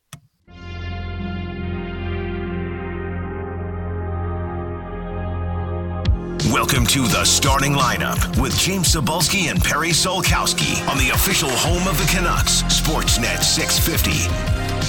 All right, 7:49, your Canucks commute coming up at 8 o'clock. We'll catch up with Hockey Night in Canada's Jim Hughson in the 8 o'clock hour. A reminder, this hour is a presentation of Dunbar Lumber, the smart alternative. Visit Dunbar Lumber on Bridge Street in Ladner, Arbutus Street in Vancouver, or check them out online at dunbarlumber.com. Perry Solkowski, the floor is yours. Little tapestry of sports and something we call no BS, just PS.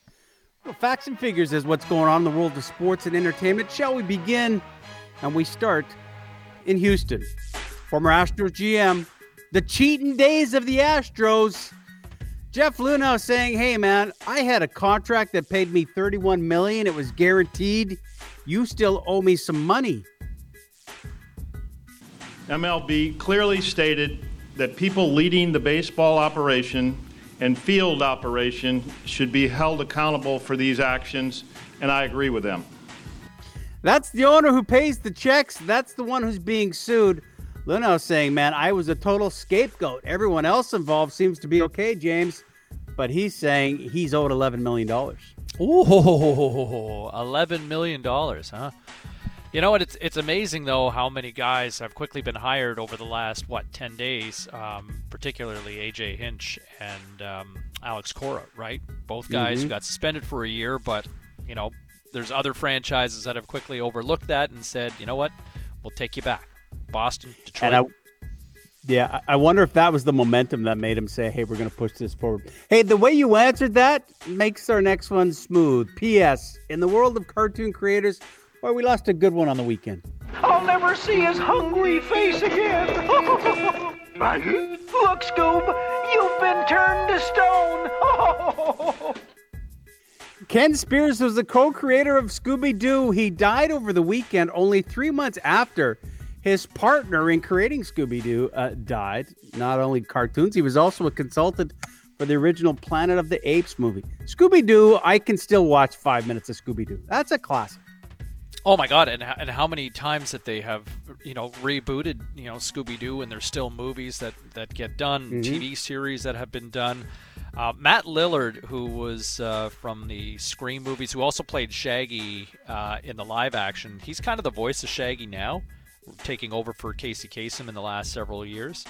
But man, Scooby-Doo was a fixture on after school. As a kid, it was Scooby and Scrappy-Doo. We still I actually have the box set upstairs. Not that anybody really watches DVDs in the house anymore, but we actually have series, the first year of Scooby-Doo upstairs, the box. Yeah, we had a PC game where it was a mystery that I play with Hannah all the time. I can remember leaving work one day and parked in front of the Vancouver Art Gallery was the mystery van, because they shot the Scooby-Doo here in Vancouver. So there you go. There was a mystery machine. There was somebody had a mystery machine in Ladner a few years ago, and it was perfect. It was wonderfully painted. It was spectacular. I totally took a selfie in front of it. Yeah. P.S. They won't be driving the van that fast. Certainly at the Vietnamese Grand Prix, which was to debut on the Formula One circuit. Baby, you can drive my car. Yes, I'm gonna be a star. That's not going to happen, because the man who was in charge and behind getting the Vietnamese Grand Prix on the Formula One circuit was just indicted. He has been charged criminal offenses, and he was the one guy behind it all. And now that he's gone, the government goes, you know what? There's a lot of other issues that we've got to deal with here. This was your baby. We don't care. So they have canceled it off the racing calendar. And they say likely will never be put back on. It was supposed to debut in April.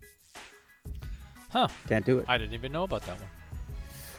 And finally, a great news story. P.S. Over the weekend, Chris Nikic achieved something incredible.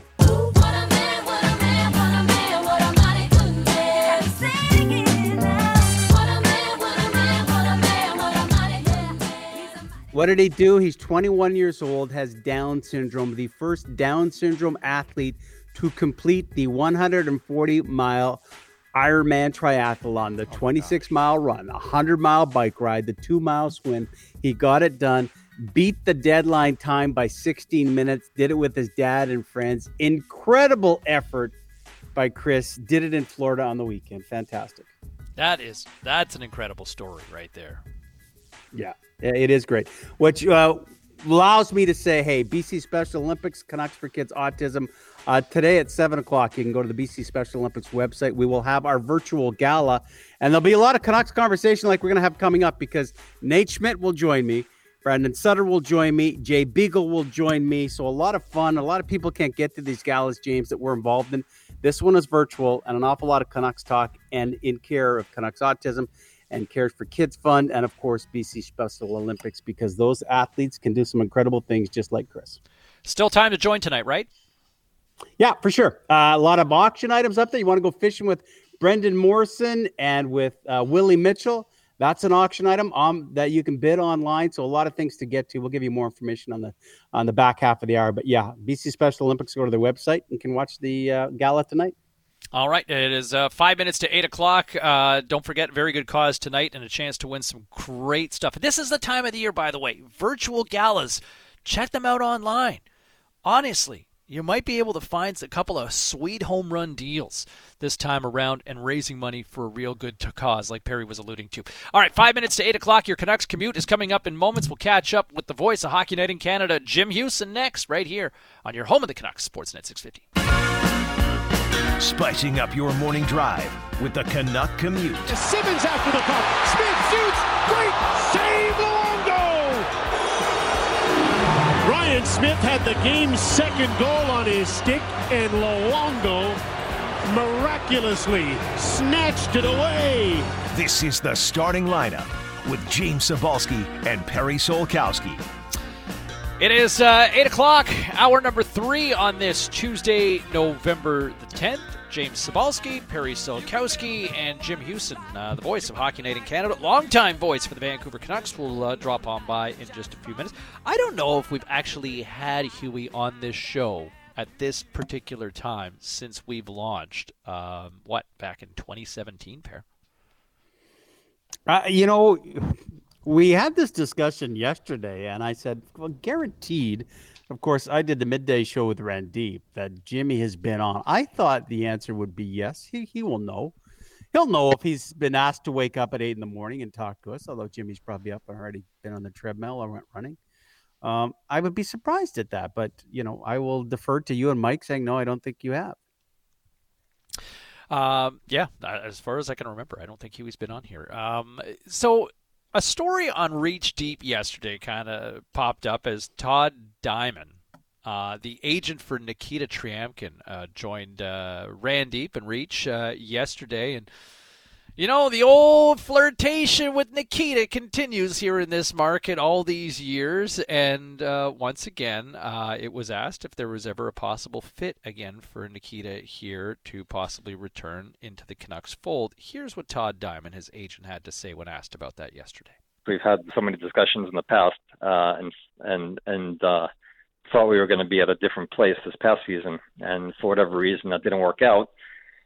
So it's hard to say how next year is going to work out. And, after that, Nikita will be a restricted free agent.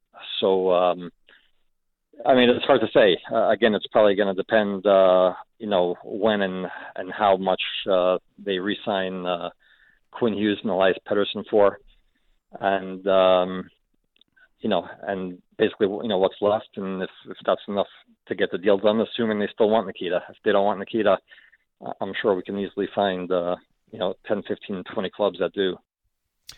All right, so there's Todd Diamond advocating for his client, as any good advocate should do. But does this flirtation and this sort of romanticism continue with Triamkin?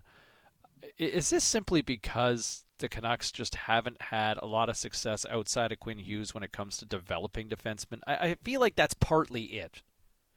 Well, I'll give credit to Todd Diamond to act like this is live and die with the Canucks. I mean, he said there, hey, unfortunately the talks have not gone as we would hope. Guess what? If Nikita Triamkin was incredible in the KHL, talks would go pretty good because I don't know of too many pro hockey players that are outstanding and have an option to play in the NHL that don't exercise that because the team wants them so badly. Nikita Triamkin played his 60-plus games when Lucas Spezza was on this team. Ben Hutton was part of that team. Alex Biega was there. Troy Stetcher was a young hockey player. it's not like he was the end all and be all. And thankfully, this organization has continued to move forward. The fact that he thinks 15 or 20 teams were going to have an interest in his client, well, I don't know. I wouldn't be sure to say Triamkin's playing in the NHL somewhere. I think if he's good enough, he's playing. Fact is, he's not good enough. And I think on a depth chart, there's guys in the Canucks organization that have passed him because whether he doesn't have an interest, but basically it's, hey, you're not good enough for us to make way for you, because any team would make way for a player who can help them.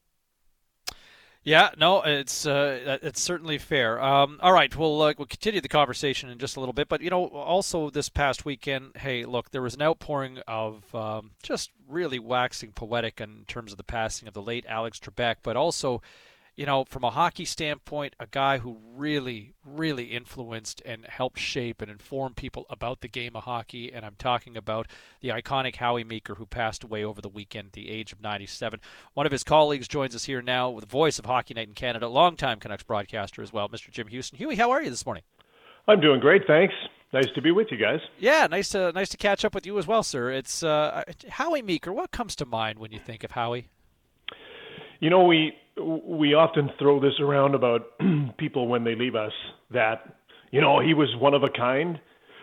You can truly say that about Howie. He was one of a kind. Like, I've never met anybody like him. He was just a wonderful, gregarious, great man. I spent hours and hours and hours with him, worked with him, traveled with him, and he was a teacher of the game and understood the game and was so far ahead of everybody else who was analyzing the game that we didn't realize it at the time. You think about some of the things that Howie espoused in the 80s and the 90s when the game was all about big and tough, and Howie was, in his inimitable fashion, squawking about how we needed better skilled players and that our Canadian players weren't skilled enough and they didn't skate well enough and they didn't handle a puck well enough. And people kind of got tired of hearing him say that, but he was repetitive about it because he truly believed it. And I'm glad that in his waning years, in the last few years, he had a chance to watch the game and see how it improved, and it was exactly what he talked about. Our Canadian players and generally the NHL has become such a fast, skilled league. And that's exactly what he was talking about. Didn't want guys clubbing each other over the head. Instead, score goals, be flashy, be skilled. And so that was Howie. He was but a wonderful guy. I was telling some friends here the last couple of days that when I traveled with him and when we worked with him, I would have like 10 arguments a day with Howie, but always with a smile on my face. Because he would, if he picked a subject and went on about it, he was adamant, and he'd wear you out trying to win the battle. And but it was fun. He was just a fabulous guy, and he truly was one of a kind. Jimmy, was he one of the first guys to kind of call out the pro players, right? Because hey, when they made a mistake, he wasn't going to kind of smooth it over. At that point, was he one of the first that had that edge that if you made the mistake, he was going to let everybody watching Hockey Night in Canada know you need to be better? Yeah, and he didn't make a lot of friends because of that, because nobody else was doing that, Perry. Like if he would pick out a mistake, and other guys would sugarcoat it a little bit, and you'd sort of point out where the mistake was made. Howie would bludgeon the guy right away. He'd go after him and say, this is why this goal happened. This is the guy who made a mistake. And I don't think he was ever wrong, or certainly not very often, in my opinion. But it was pretty much unheard of in sports television at the time, not just the NHL, but all over the place. And Howie was a front runner, and he lived, but he was there all the time. If he called me out for a mistake that I made in a game, you knew that the next day, if he was in the city, he'd be around and you could come to him and talk to him about it. He didn't hide from anybody, but he was certainly at the front of our business in terms of, and he didn't do it on purpose. I don't think he just, he didn't pick out and pick on people, but if a play happened and a mistake happened that led to a goal or a penalty or something, he'd just point it out, and he'd point out who the culprit was instead of, he wouldn't beat around the bush about anything like that. Jim Hughson with us here on Sportsnet 650. To kind of change gears a little bit, and I'll bring it back to the home team here in this market, Huey, and you look at what the Canucks have had from an off-season. It's really the first time that we've had a chance to connect on this show. What have you made of what the Canucks have done so far? I mean, you bring in Holtby, a Vezina winner who's had a few bumps in the road the last couple of seasons, but a pretty good defenseman in Nate Schmidt as well. How do you assess the off-season for the Canucks?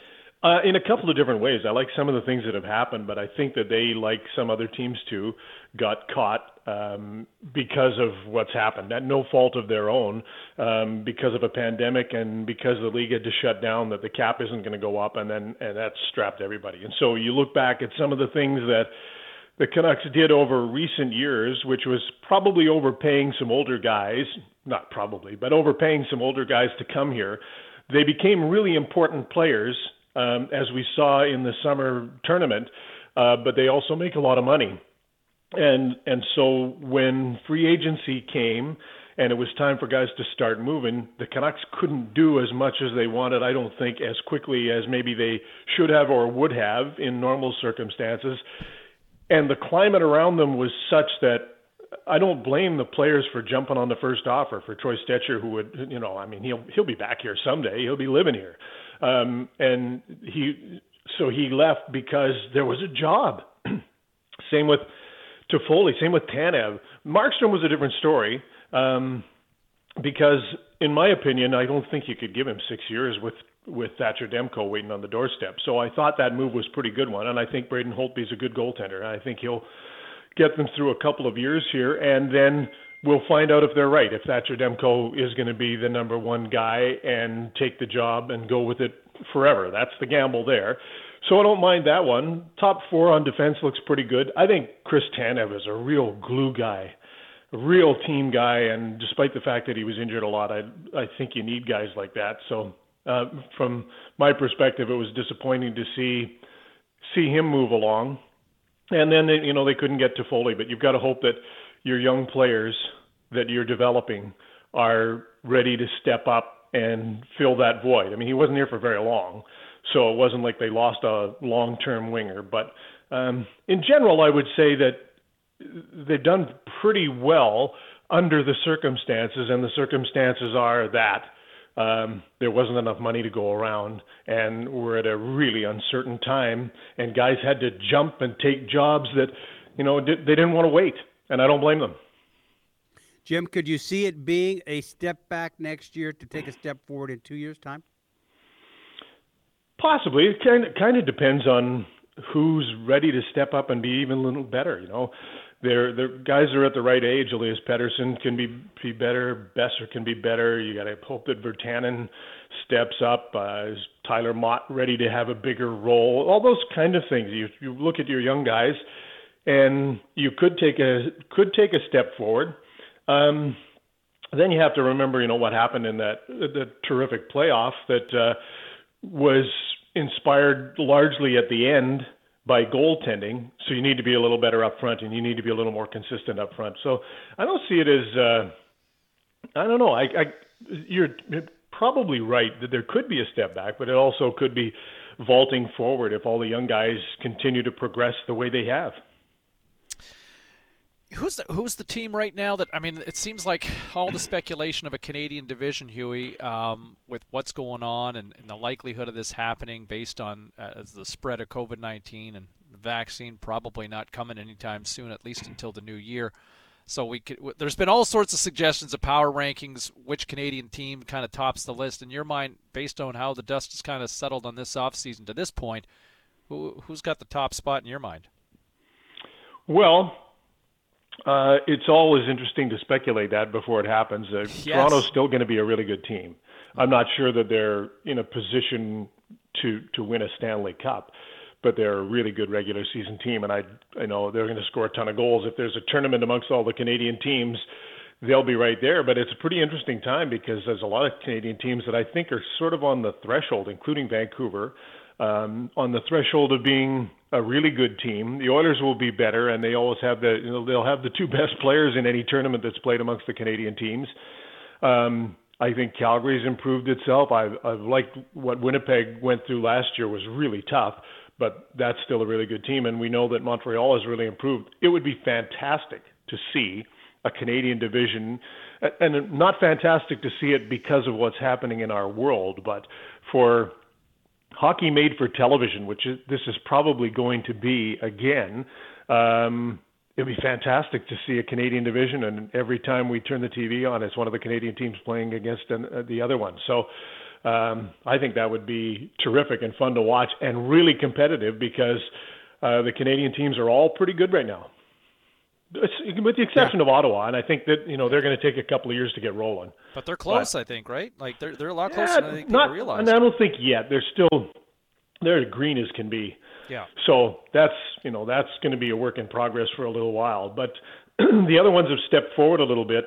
And I'm really interested to see, for example, what Montreal looks like because of the off season that Mark Bergevin had. Do you think we see teams managed differently if when we see what the schedule is, but if they're playing 4 and 7 or trying to play an awful lot of hockey in a short space of time if they're in bubbles, Jim? Do you think we almost see load management and off days for healthy players just to navigate what this season may look like? I suppose it's possible. It's kind of a new world, and you can look back to the summer to see how that worked out. For the most part, it was because that was a Stanley Cup championship tournament and wasn't the regular season, it was go for it, right? They didn't worry about load management. Andrei Vasilevsky played every day.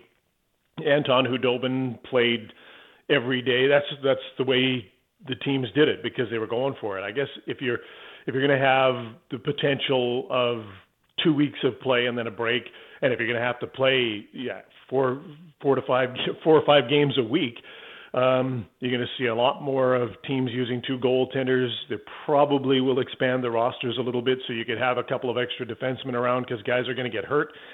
Guys are going to get tired. It's just a different way of dealing with things. It's a new world. We saw the playoffs during the summer, but we haven't seen this for a regular season, and it depends on how many games they want to try and play and how they're going to play them. But I suspect that it's going to be condensed, and boy, it'll be interesting because we've never done it before. We've never seen it before. And so coaches and managers are going to have to deal with it in a different way, just the way they've had to deal with their teams and the cap in a completely different way.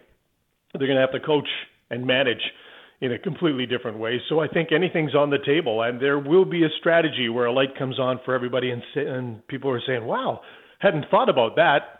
So-and-so is doing this, and it works, and their team is better for it. Rotating extra defensemen in. It could be any number of things, but somebody's going to find a way to make their team better when they're probably fatigued, and it's a different kind of tournament, because this is going to be something that probably we've never seen before. Again. Huey, I gotta be. I'd be remiss if I didn't ask you, because I feel like since the last couple of years I've been a part of the EA Sports NHL video game franchise the last couple of years, and following in massive footsteps, like you kind of got the ball rolling many moons ago. And I have people ask me all the time, have you ever talked to Jim Hughson about his experience about voicing the video game? Because I guess people reference the experience or interviews that you've done in the past, like doing the phone book, listing all the names, and just how much work it can be. How about your from one voice guy to another? How was your experience? I would say 2 things about it, James. That the first thing was, it was really cool to be on the cutting edge of something like that. The first year that I did it, nobody had ever done it before. No game had ever had play-by-play. Play-by-play, yeah. They hadn't had room for it. There was just not the space in the computer world for that sort of thing. And so when it first came along, and the IT people came to them and said, "You've got this room, you can do as much as you want now." And the producers all looked at each other, and they looked at me and said, "How the hell are we going to do this? What do we do?"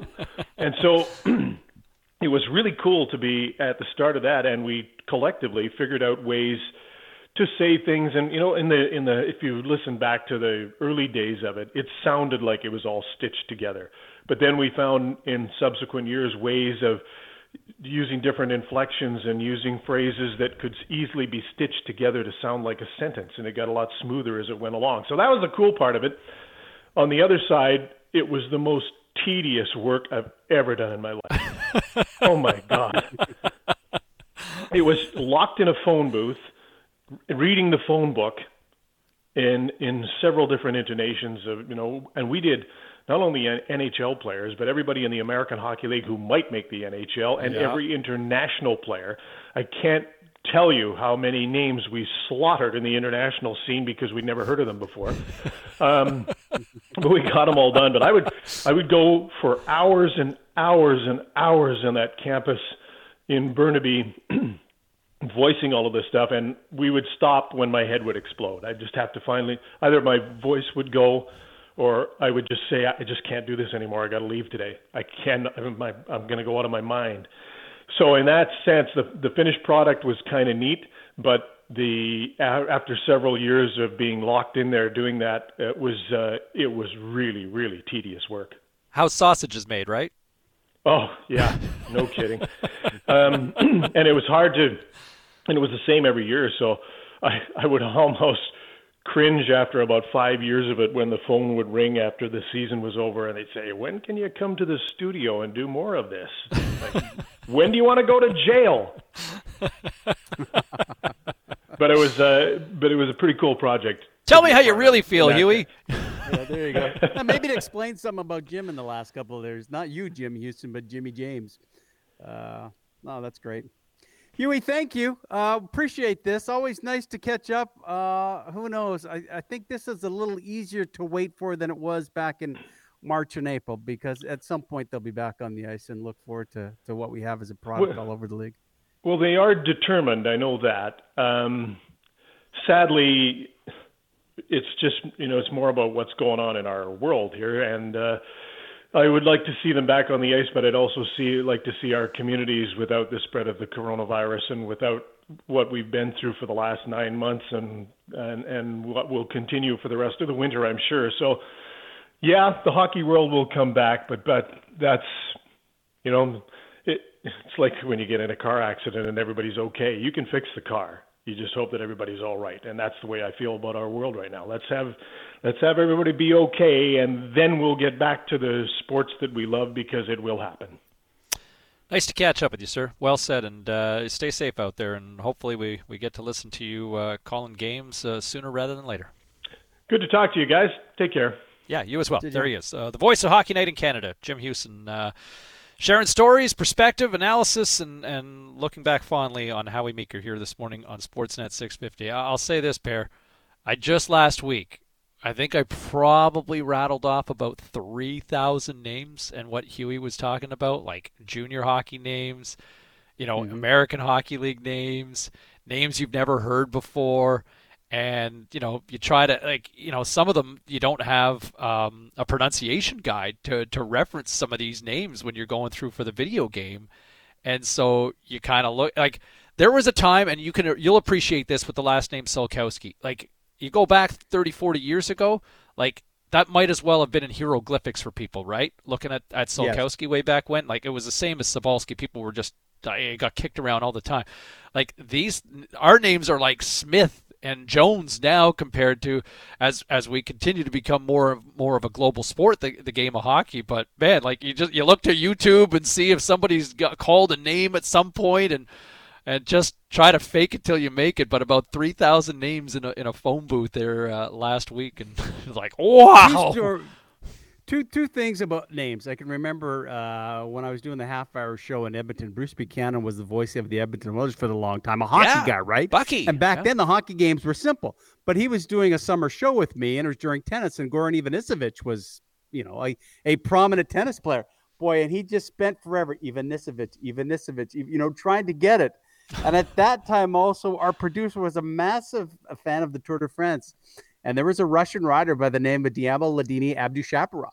And she would always challenge me. She goes, "You're not going to say the leader's name." I go, "Well, how do you pronounce it?" She goes, Diamo Ladini Abdushaparov. So, you walk around for a minute trying it, but you've got that going constantly with all these names. I can see it.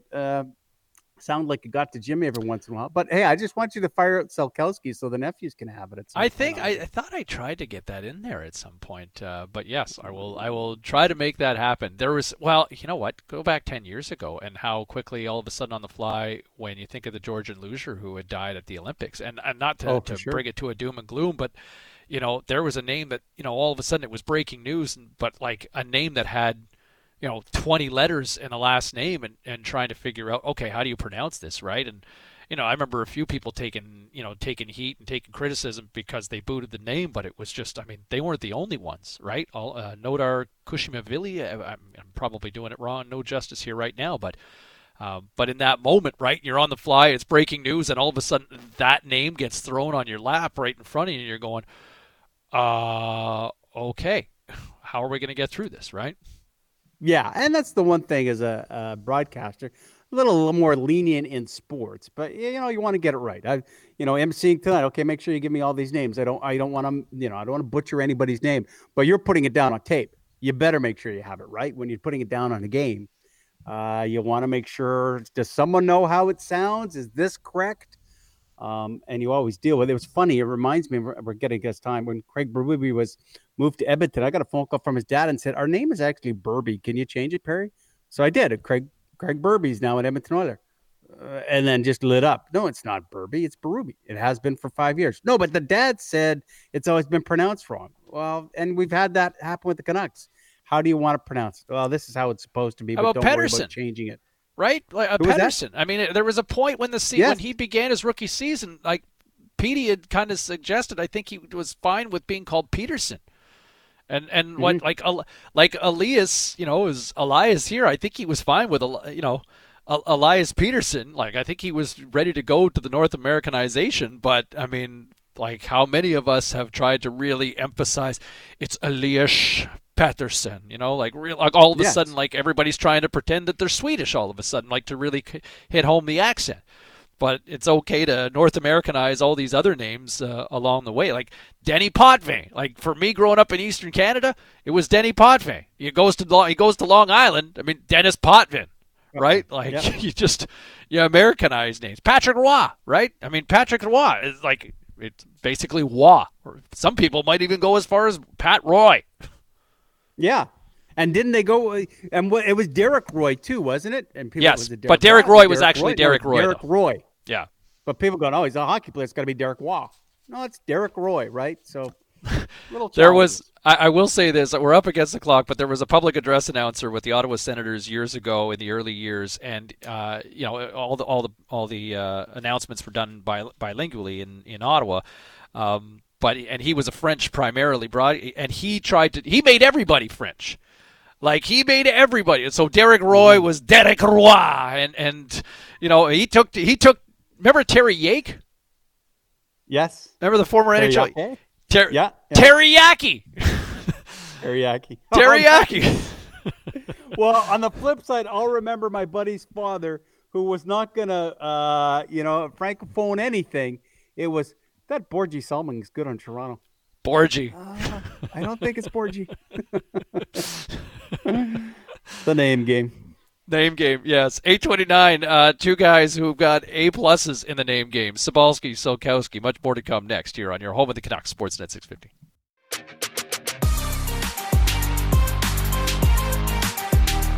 Welcome to the starting lineup with James Sobalski and Perry Solkowski on the official home of the Canucks, Sportsnet 650. 8:34. Perry got a text in here to the Dunbar Lumber text line at 650. Somebody pointing out we're talking about names and pronunciations. It's got to be better than Dan from the afternoon show doing play-by-play. He makes everybody Italian. Everybody. Referring to Dan Riccio on Reach Deep. That is something I have noticed. Like, Riccio has tried to convert everybody. Like, I think he would even try to make Sobalski Chabulski. Like, I think he would. Yeah. I agree with you. I think he does. I think he wants everyone on board. Riccio, though, I'll give one thing to Riccio when I was hosting a show with him at some point where he got into a little bit of, started singing some opera. It was very good. It's got a good voice. But he does have a good voice. Yeah. Deep reach alert. Deep reach alert. I'll give him credit. And, I think that that is the sign of a true professional with Riccio. May struggle at times to carry a tune like in the modern era, but I mean, if you want to go anything, from operatic, he's pretty solid. Mm-hmm. But the fact is that a true pro really wants to emphasize the proper pronunciation of a name, no matter their nationality, right? And I think that's noble. But sometimes I do find, the horn should be sounded on the deep reach, right? Like if all of a sudden Alex Lafreniere sounds more Italian than French, then you got to sound the deep reach alert. Yeah. I think for some it's a show off. Just say it as he would say it. But, yeah. Says the English guy over there, right? Ty Smith. I was just reading something about Ty Smith. Ty Smith. Ty Smith's a guy, and I know we're going to get to some hockey talk with Cameron Hope, the president of BC Hockey, but, you always Oli Olevi where it's, Ty Smith's the guy that now is at the point going, okay, should be making an impact in the NHL, should be a regular.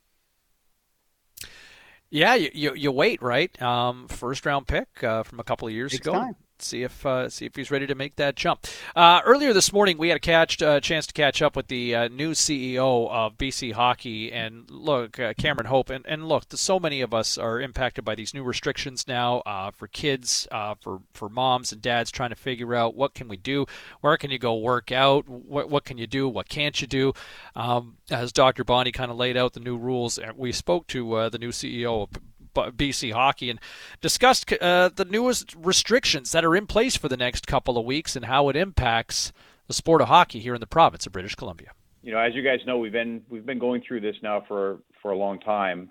We were in the middle of the hockey season back in March when we had to unwind things. So all of the associations across the province have been exceptional in adapting to whatever the situation is on the ground wherever they are. And with this, with what's happening right now in November of 2020, they've all been pretty able to adapt their programs. As you guys know, over the weekend, there was a change in the direction from public health, affecting a pretty big part of the province in the Lower Mainland. The rest of the province can carry on in what is essentially phase 3, which is competition, but parts of the province have to go back to essentially phase 2, which is non-competition, but they're able to deliver the programs on the ice with practice and so on. Cameron Hope from BC Hockey with us here on Sportsnet 650. How much of a challenge is that? Because when you've got so many associations across the province, so many associations just across Metro Vancouver for that matter, where I'm sure there's a number that want to continue to try to push, right? Like do you have to deal with that, Cameron, where Yeah. I think everybody wants to try to do more. Oh, it's for the kids. And I'm sure there's probably a little bit of self-serving involved as well that you probably have to manage, right? Yeah, that's a great question. I think the problem, if it is a problem, comes from the enormity of the number of people that are affected by this that are involved in hockey. We've got, province-wide, more than 55,000 players registered this year to play.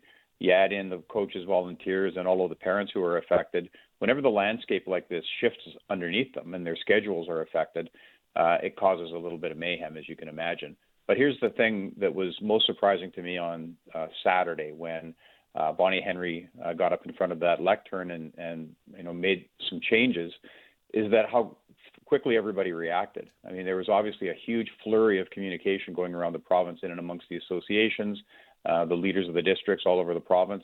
But everybody settled in pretty quickly, adapted quickly, and came out of the weekend with clear direction to their members about what that's going to look like for the next couple of weeks. So it was gratifying to see that the communication, at least, but the system as a whole works really well when it comes to hockey, and that everybody feels like they're in this together. What are you allowed? Are both parents allowed to go into a rink or no? I'm assuming, I don't know if you heard the story, Cameron. I was coming out of the Port Moody rink the other day, and I saw a group of parents. I thought, okay, is there a one parent limit? What is the situation? Does it change per association? Yeah, it changes depending where you are in the province right now, obviously with the current order, but it also changes based upon what the situation is on the ground with the facilities. I think one thing that parents sometimes overlook is their program and, their particular team and association may have an idea about what they allow, but it really comes down to what the facility can accommodate and whether they're prepared to, let a certain number of people in so that they can be socially distanced. So everybody's been pretty flexible. It's hard for me to give you a hard and fast rule because there really isn't one. We know that the maximum number of people that can be in these facilities when there's competition going on is 50, but that really depends on the facility. That's a maximum. Cameron Hope from BC Hockey with us here on Sportsnet 650. I mean, obviously flexibility's got to be the name of the game this season, right? I mean, it's 2 weeks kind of dealing with this now, but I mean, knowing that in the back of your mind, this could be longer or there might be more of these. Man, that's exactly right. It's all about flexibility. So, from our perspective at BC Hockey, we just want all the associations to be able to deliver, a health, safe hockey experience for everybody, regardless of what it looks like. But, with the maximum that we can do to get back to quote unquote normal hockey. But, this last weekend has taught us that, from time to time, there may be little setbacks as we go along. But, I guess the thing that we can do to make sure that everybody's on the ball on this is to make sure that our communication is done well. And through Via Sport and through our website and, getting down the chain to our districts, the communication has been exceptional. In today's day and age, the technology is there to get that information out quickly. Cameron, as we would expect early in the morning, we've got a lot of hockey parents listening. A good text here from Kelowna, and I don't know how to address it, but as I read it, I would be confused too, as he states. It says, my 13-year-old son plays and the team has to dress outside. Then after the game, when they are sweating, they're allowed to change in the dressing room. Yeah. Signed Nelson, confused. And I would go, that doesn't make sense. Yeah, there are some glitches. And again, and that's not the case everywhere either. I mean, it really depends on what they can do in terms of spacing in the dressing rooms as well, depending on the facility. So I guess the bottom line is we try to do the best we can to follow the orders, but not completely close down the ability of youngsters around the province to enjoy this game. And so, we give a little here and we take a little there. We just make sure that we adapt whatever Viasport is telling us in terms of what the safe way to deliver the game is and adapt it to hockey and do the best we can. And I think most parents, as well as everybody that's involved in the game, is in a position to kind of roll with it for now. Hope that it's not forever and just do the best we can. Hopefully this is a little bit of a setback and we'll be back to competition here in a couple of weeks, fingers crossed. Cameron, I would say what a start to begin a new job as the CEO here of BC Hockey. I can only imagine it only gets better from here, I would think. Yeah, I hope so. Hey, hockey's fun, guys, as you know. Yeah. And this is all about getting people on the ice and getting them playing. And I think we've been lucky in BC as well. We've been able to do that. And some places across the country have had some challenges that way, even getting people on the ice. So I'm thankful for what we've been able to do. I'm thankful that players are playing. And hockey's supposed to be fun, and I can't wait to get back to it. Well, and the one thing is you always have the term hockey parents, but hopefully you haven't had to deal with a lot of that and everyone's understanding. Let me ask you this, and I'm guessing the question is no, but can there be any form of championships come springtime for minor hockey? Yeah, great question. We've specifically indicated that championships are off for this year, really just to take the pressure off of the associations to try to jam in schedules and to start their planning process for, what is really a big undertaking. So minor hockey championships within BC Hockey are off for this year, but that doesn't mean we won't be able to create something depending on what the landscape looks like as we get into the spring. We want the players to play. We want the games to be meaningful. So we'll see how it goes as we go along. But I guess if I could see the future, they'd put me on that $5 bill. There he is. Cameron Hope. Yeah, on the $5 bill. The new head of BC Hockey and trying to oversee and manage, 60,000 vocal parents, trying to figure out the slippery slope that is minor hockey right now in a COVID world that this sport has been dealing with, Perry, since March. Yeah, and I'm sure Cam wasn't, telling us everything. I'm sure they had some real issues. That did every sport when we were waiting to at least get going again. But hopefully now that the kids have kind of started and they're playing, and now they see mom and dad and really a lot of BC take a step back, and we talk about the numbers, that they go, okay, well, you won't play on Saturday, but by the way, you're going to practice on Thursday and you'll be on the ice, and now it's a little bit of a break. I don't think it's a bad thing, and it's glad to hear that, at least from his viewpoint, people really adapted pretty well to what the news was Saturday, to what they have to deal with this week and next week. 8:46 here on this Tuesday morning. Some final thoughts before we turn things over to the Scott Rintoul Show, and we'll do that next right here on Sportsnet 650.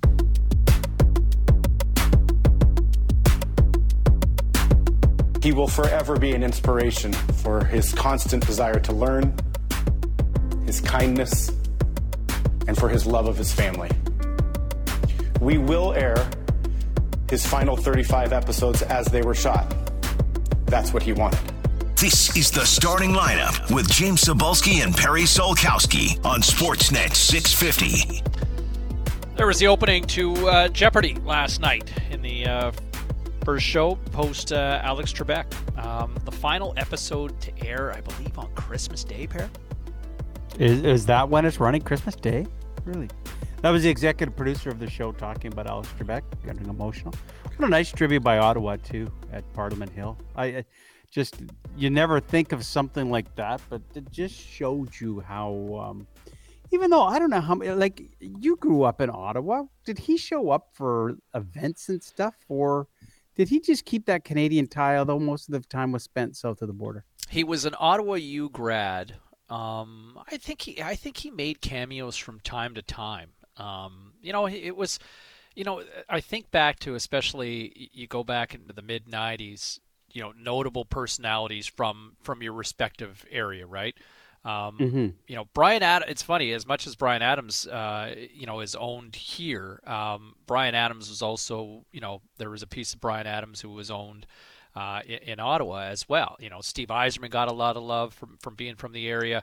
Matthew Perry, when Friends had exploded, obviously got a lot of love being from there. Alanis Morissette. But Alex Trebek got a lot of love and having his ties to the nation's capital. But what they did yesterday at Parliament Hill, and we'll play it for you as the bells on Parliament Hill at the Peace Tower rang to the theme of Jeopardy last night. Here's a little sample.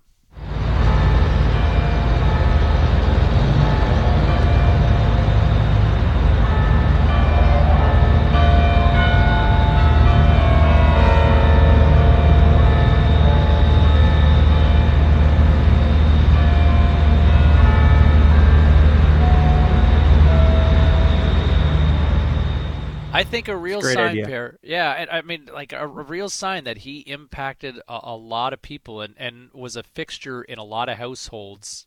And for 35 years, and before that, man, he was the host of Reach for the Top. Hosted a show here in Vancouver at one time as well, back in the 70s. Like, this guy lived a life and touched a lot of people along the way. Yeah, no, he really did, and he did it in a very polite Canadian way. Down in Hollywood, he never lost what we like to think as citizens of this country. Just be kind, have a nice sense of humor, a little self-deprecating, and never forgot. I thought it was so good, and how appropriate now that he announced that pick for the Ottawa Senators in the NHL, knowing what a fan he was of hockey and of sports. That was the best moment of the draft, and one that everyone will always remember. We got to get out of here. Tomorrow is Remembrance Day, November 11th. There's a reason why we're all wearing poppies right now. And you know what? Tomorrow, make sure you take some time and remember those who helped make this country as great as it is, even during these difficult times. And we may not always agree these days, but you know what? I think we can all agree that we have a wonderful country and we have a great place to live. So make sure you take a moment and remember those who aren't here anymore that paved the way for all of us. We'll be back at it on Thursday. The Scott Rintoul Show is coming out your way at the top of the clock. For Perry, for Greg Ballack, Mike English, Art Factora, my name is James Cebulski. Talk to you Thursday. Take care, everybody.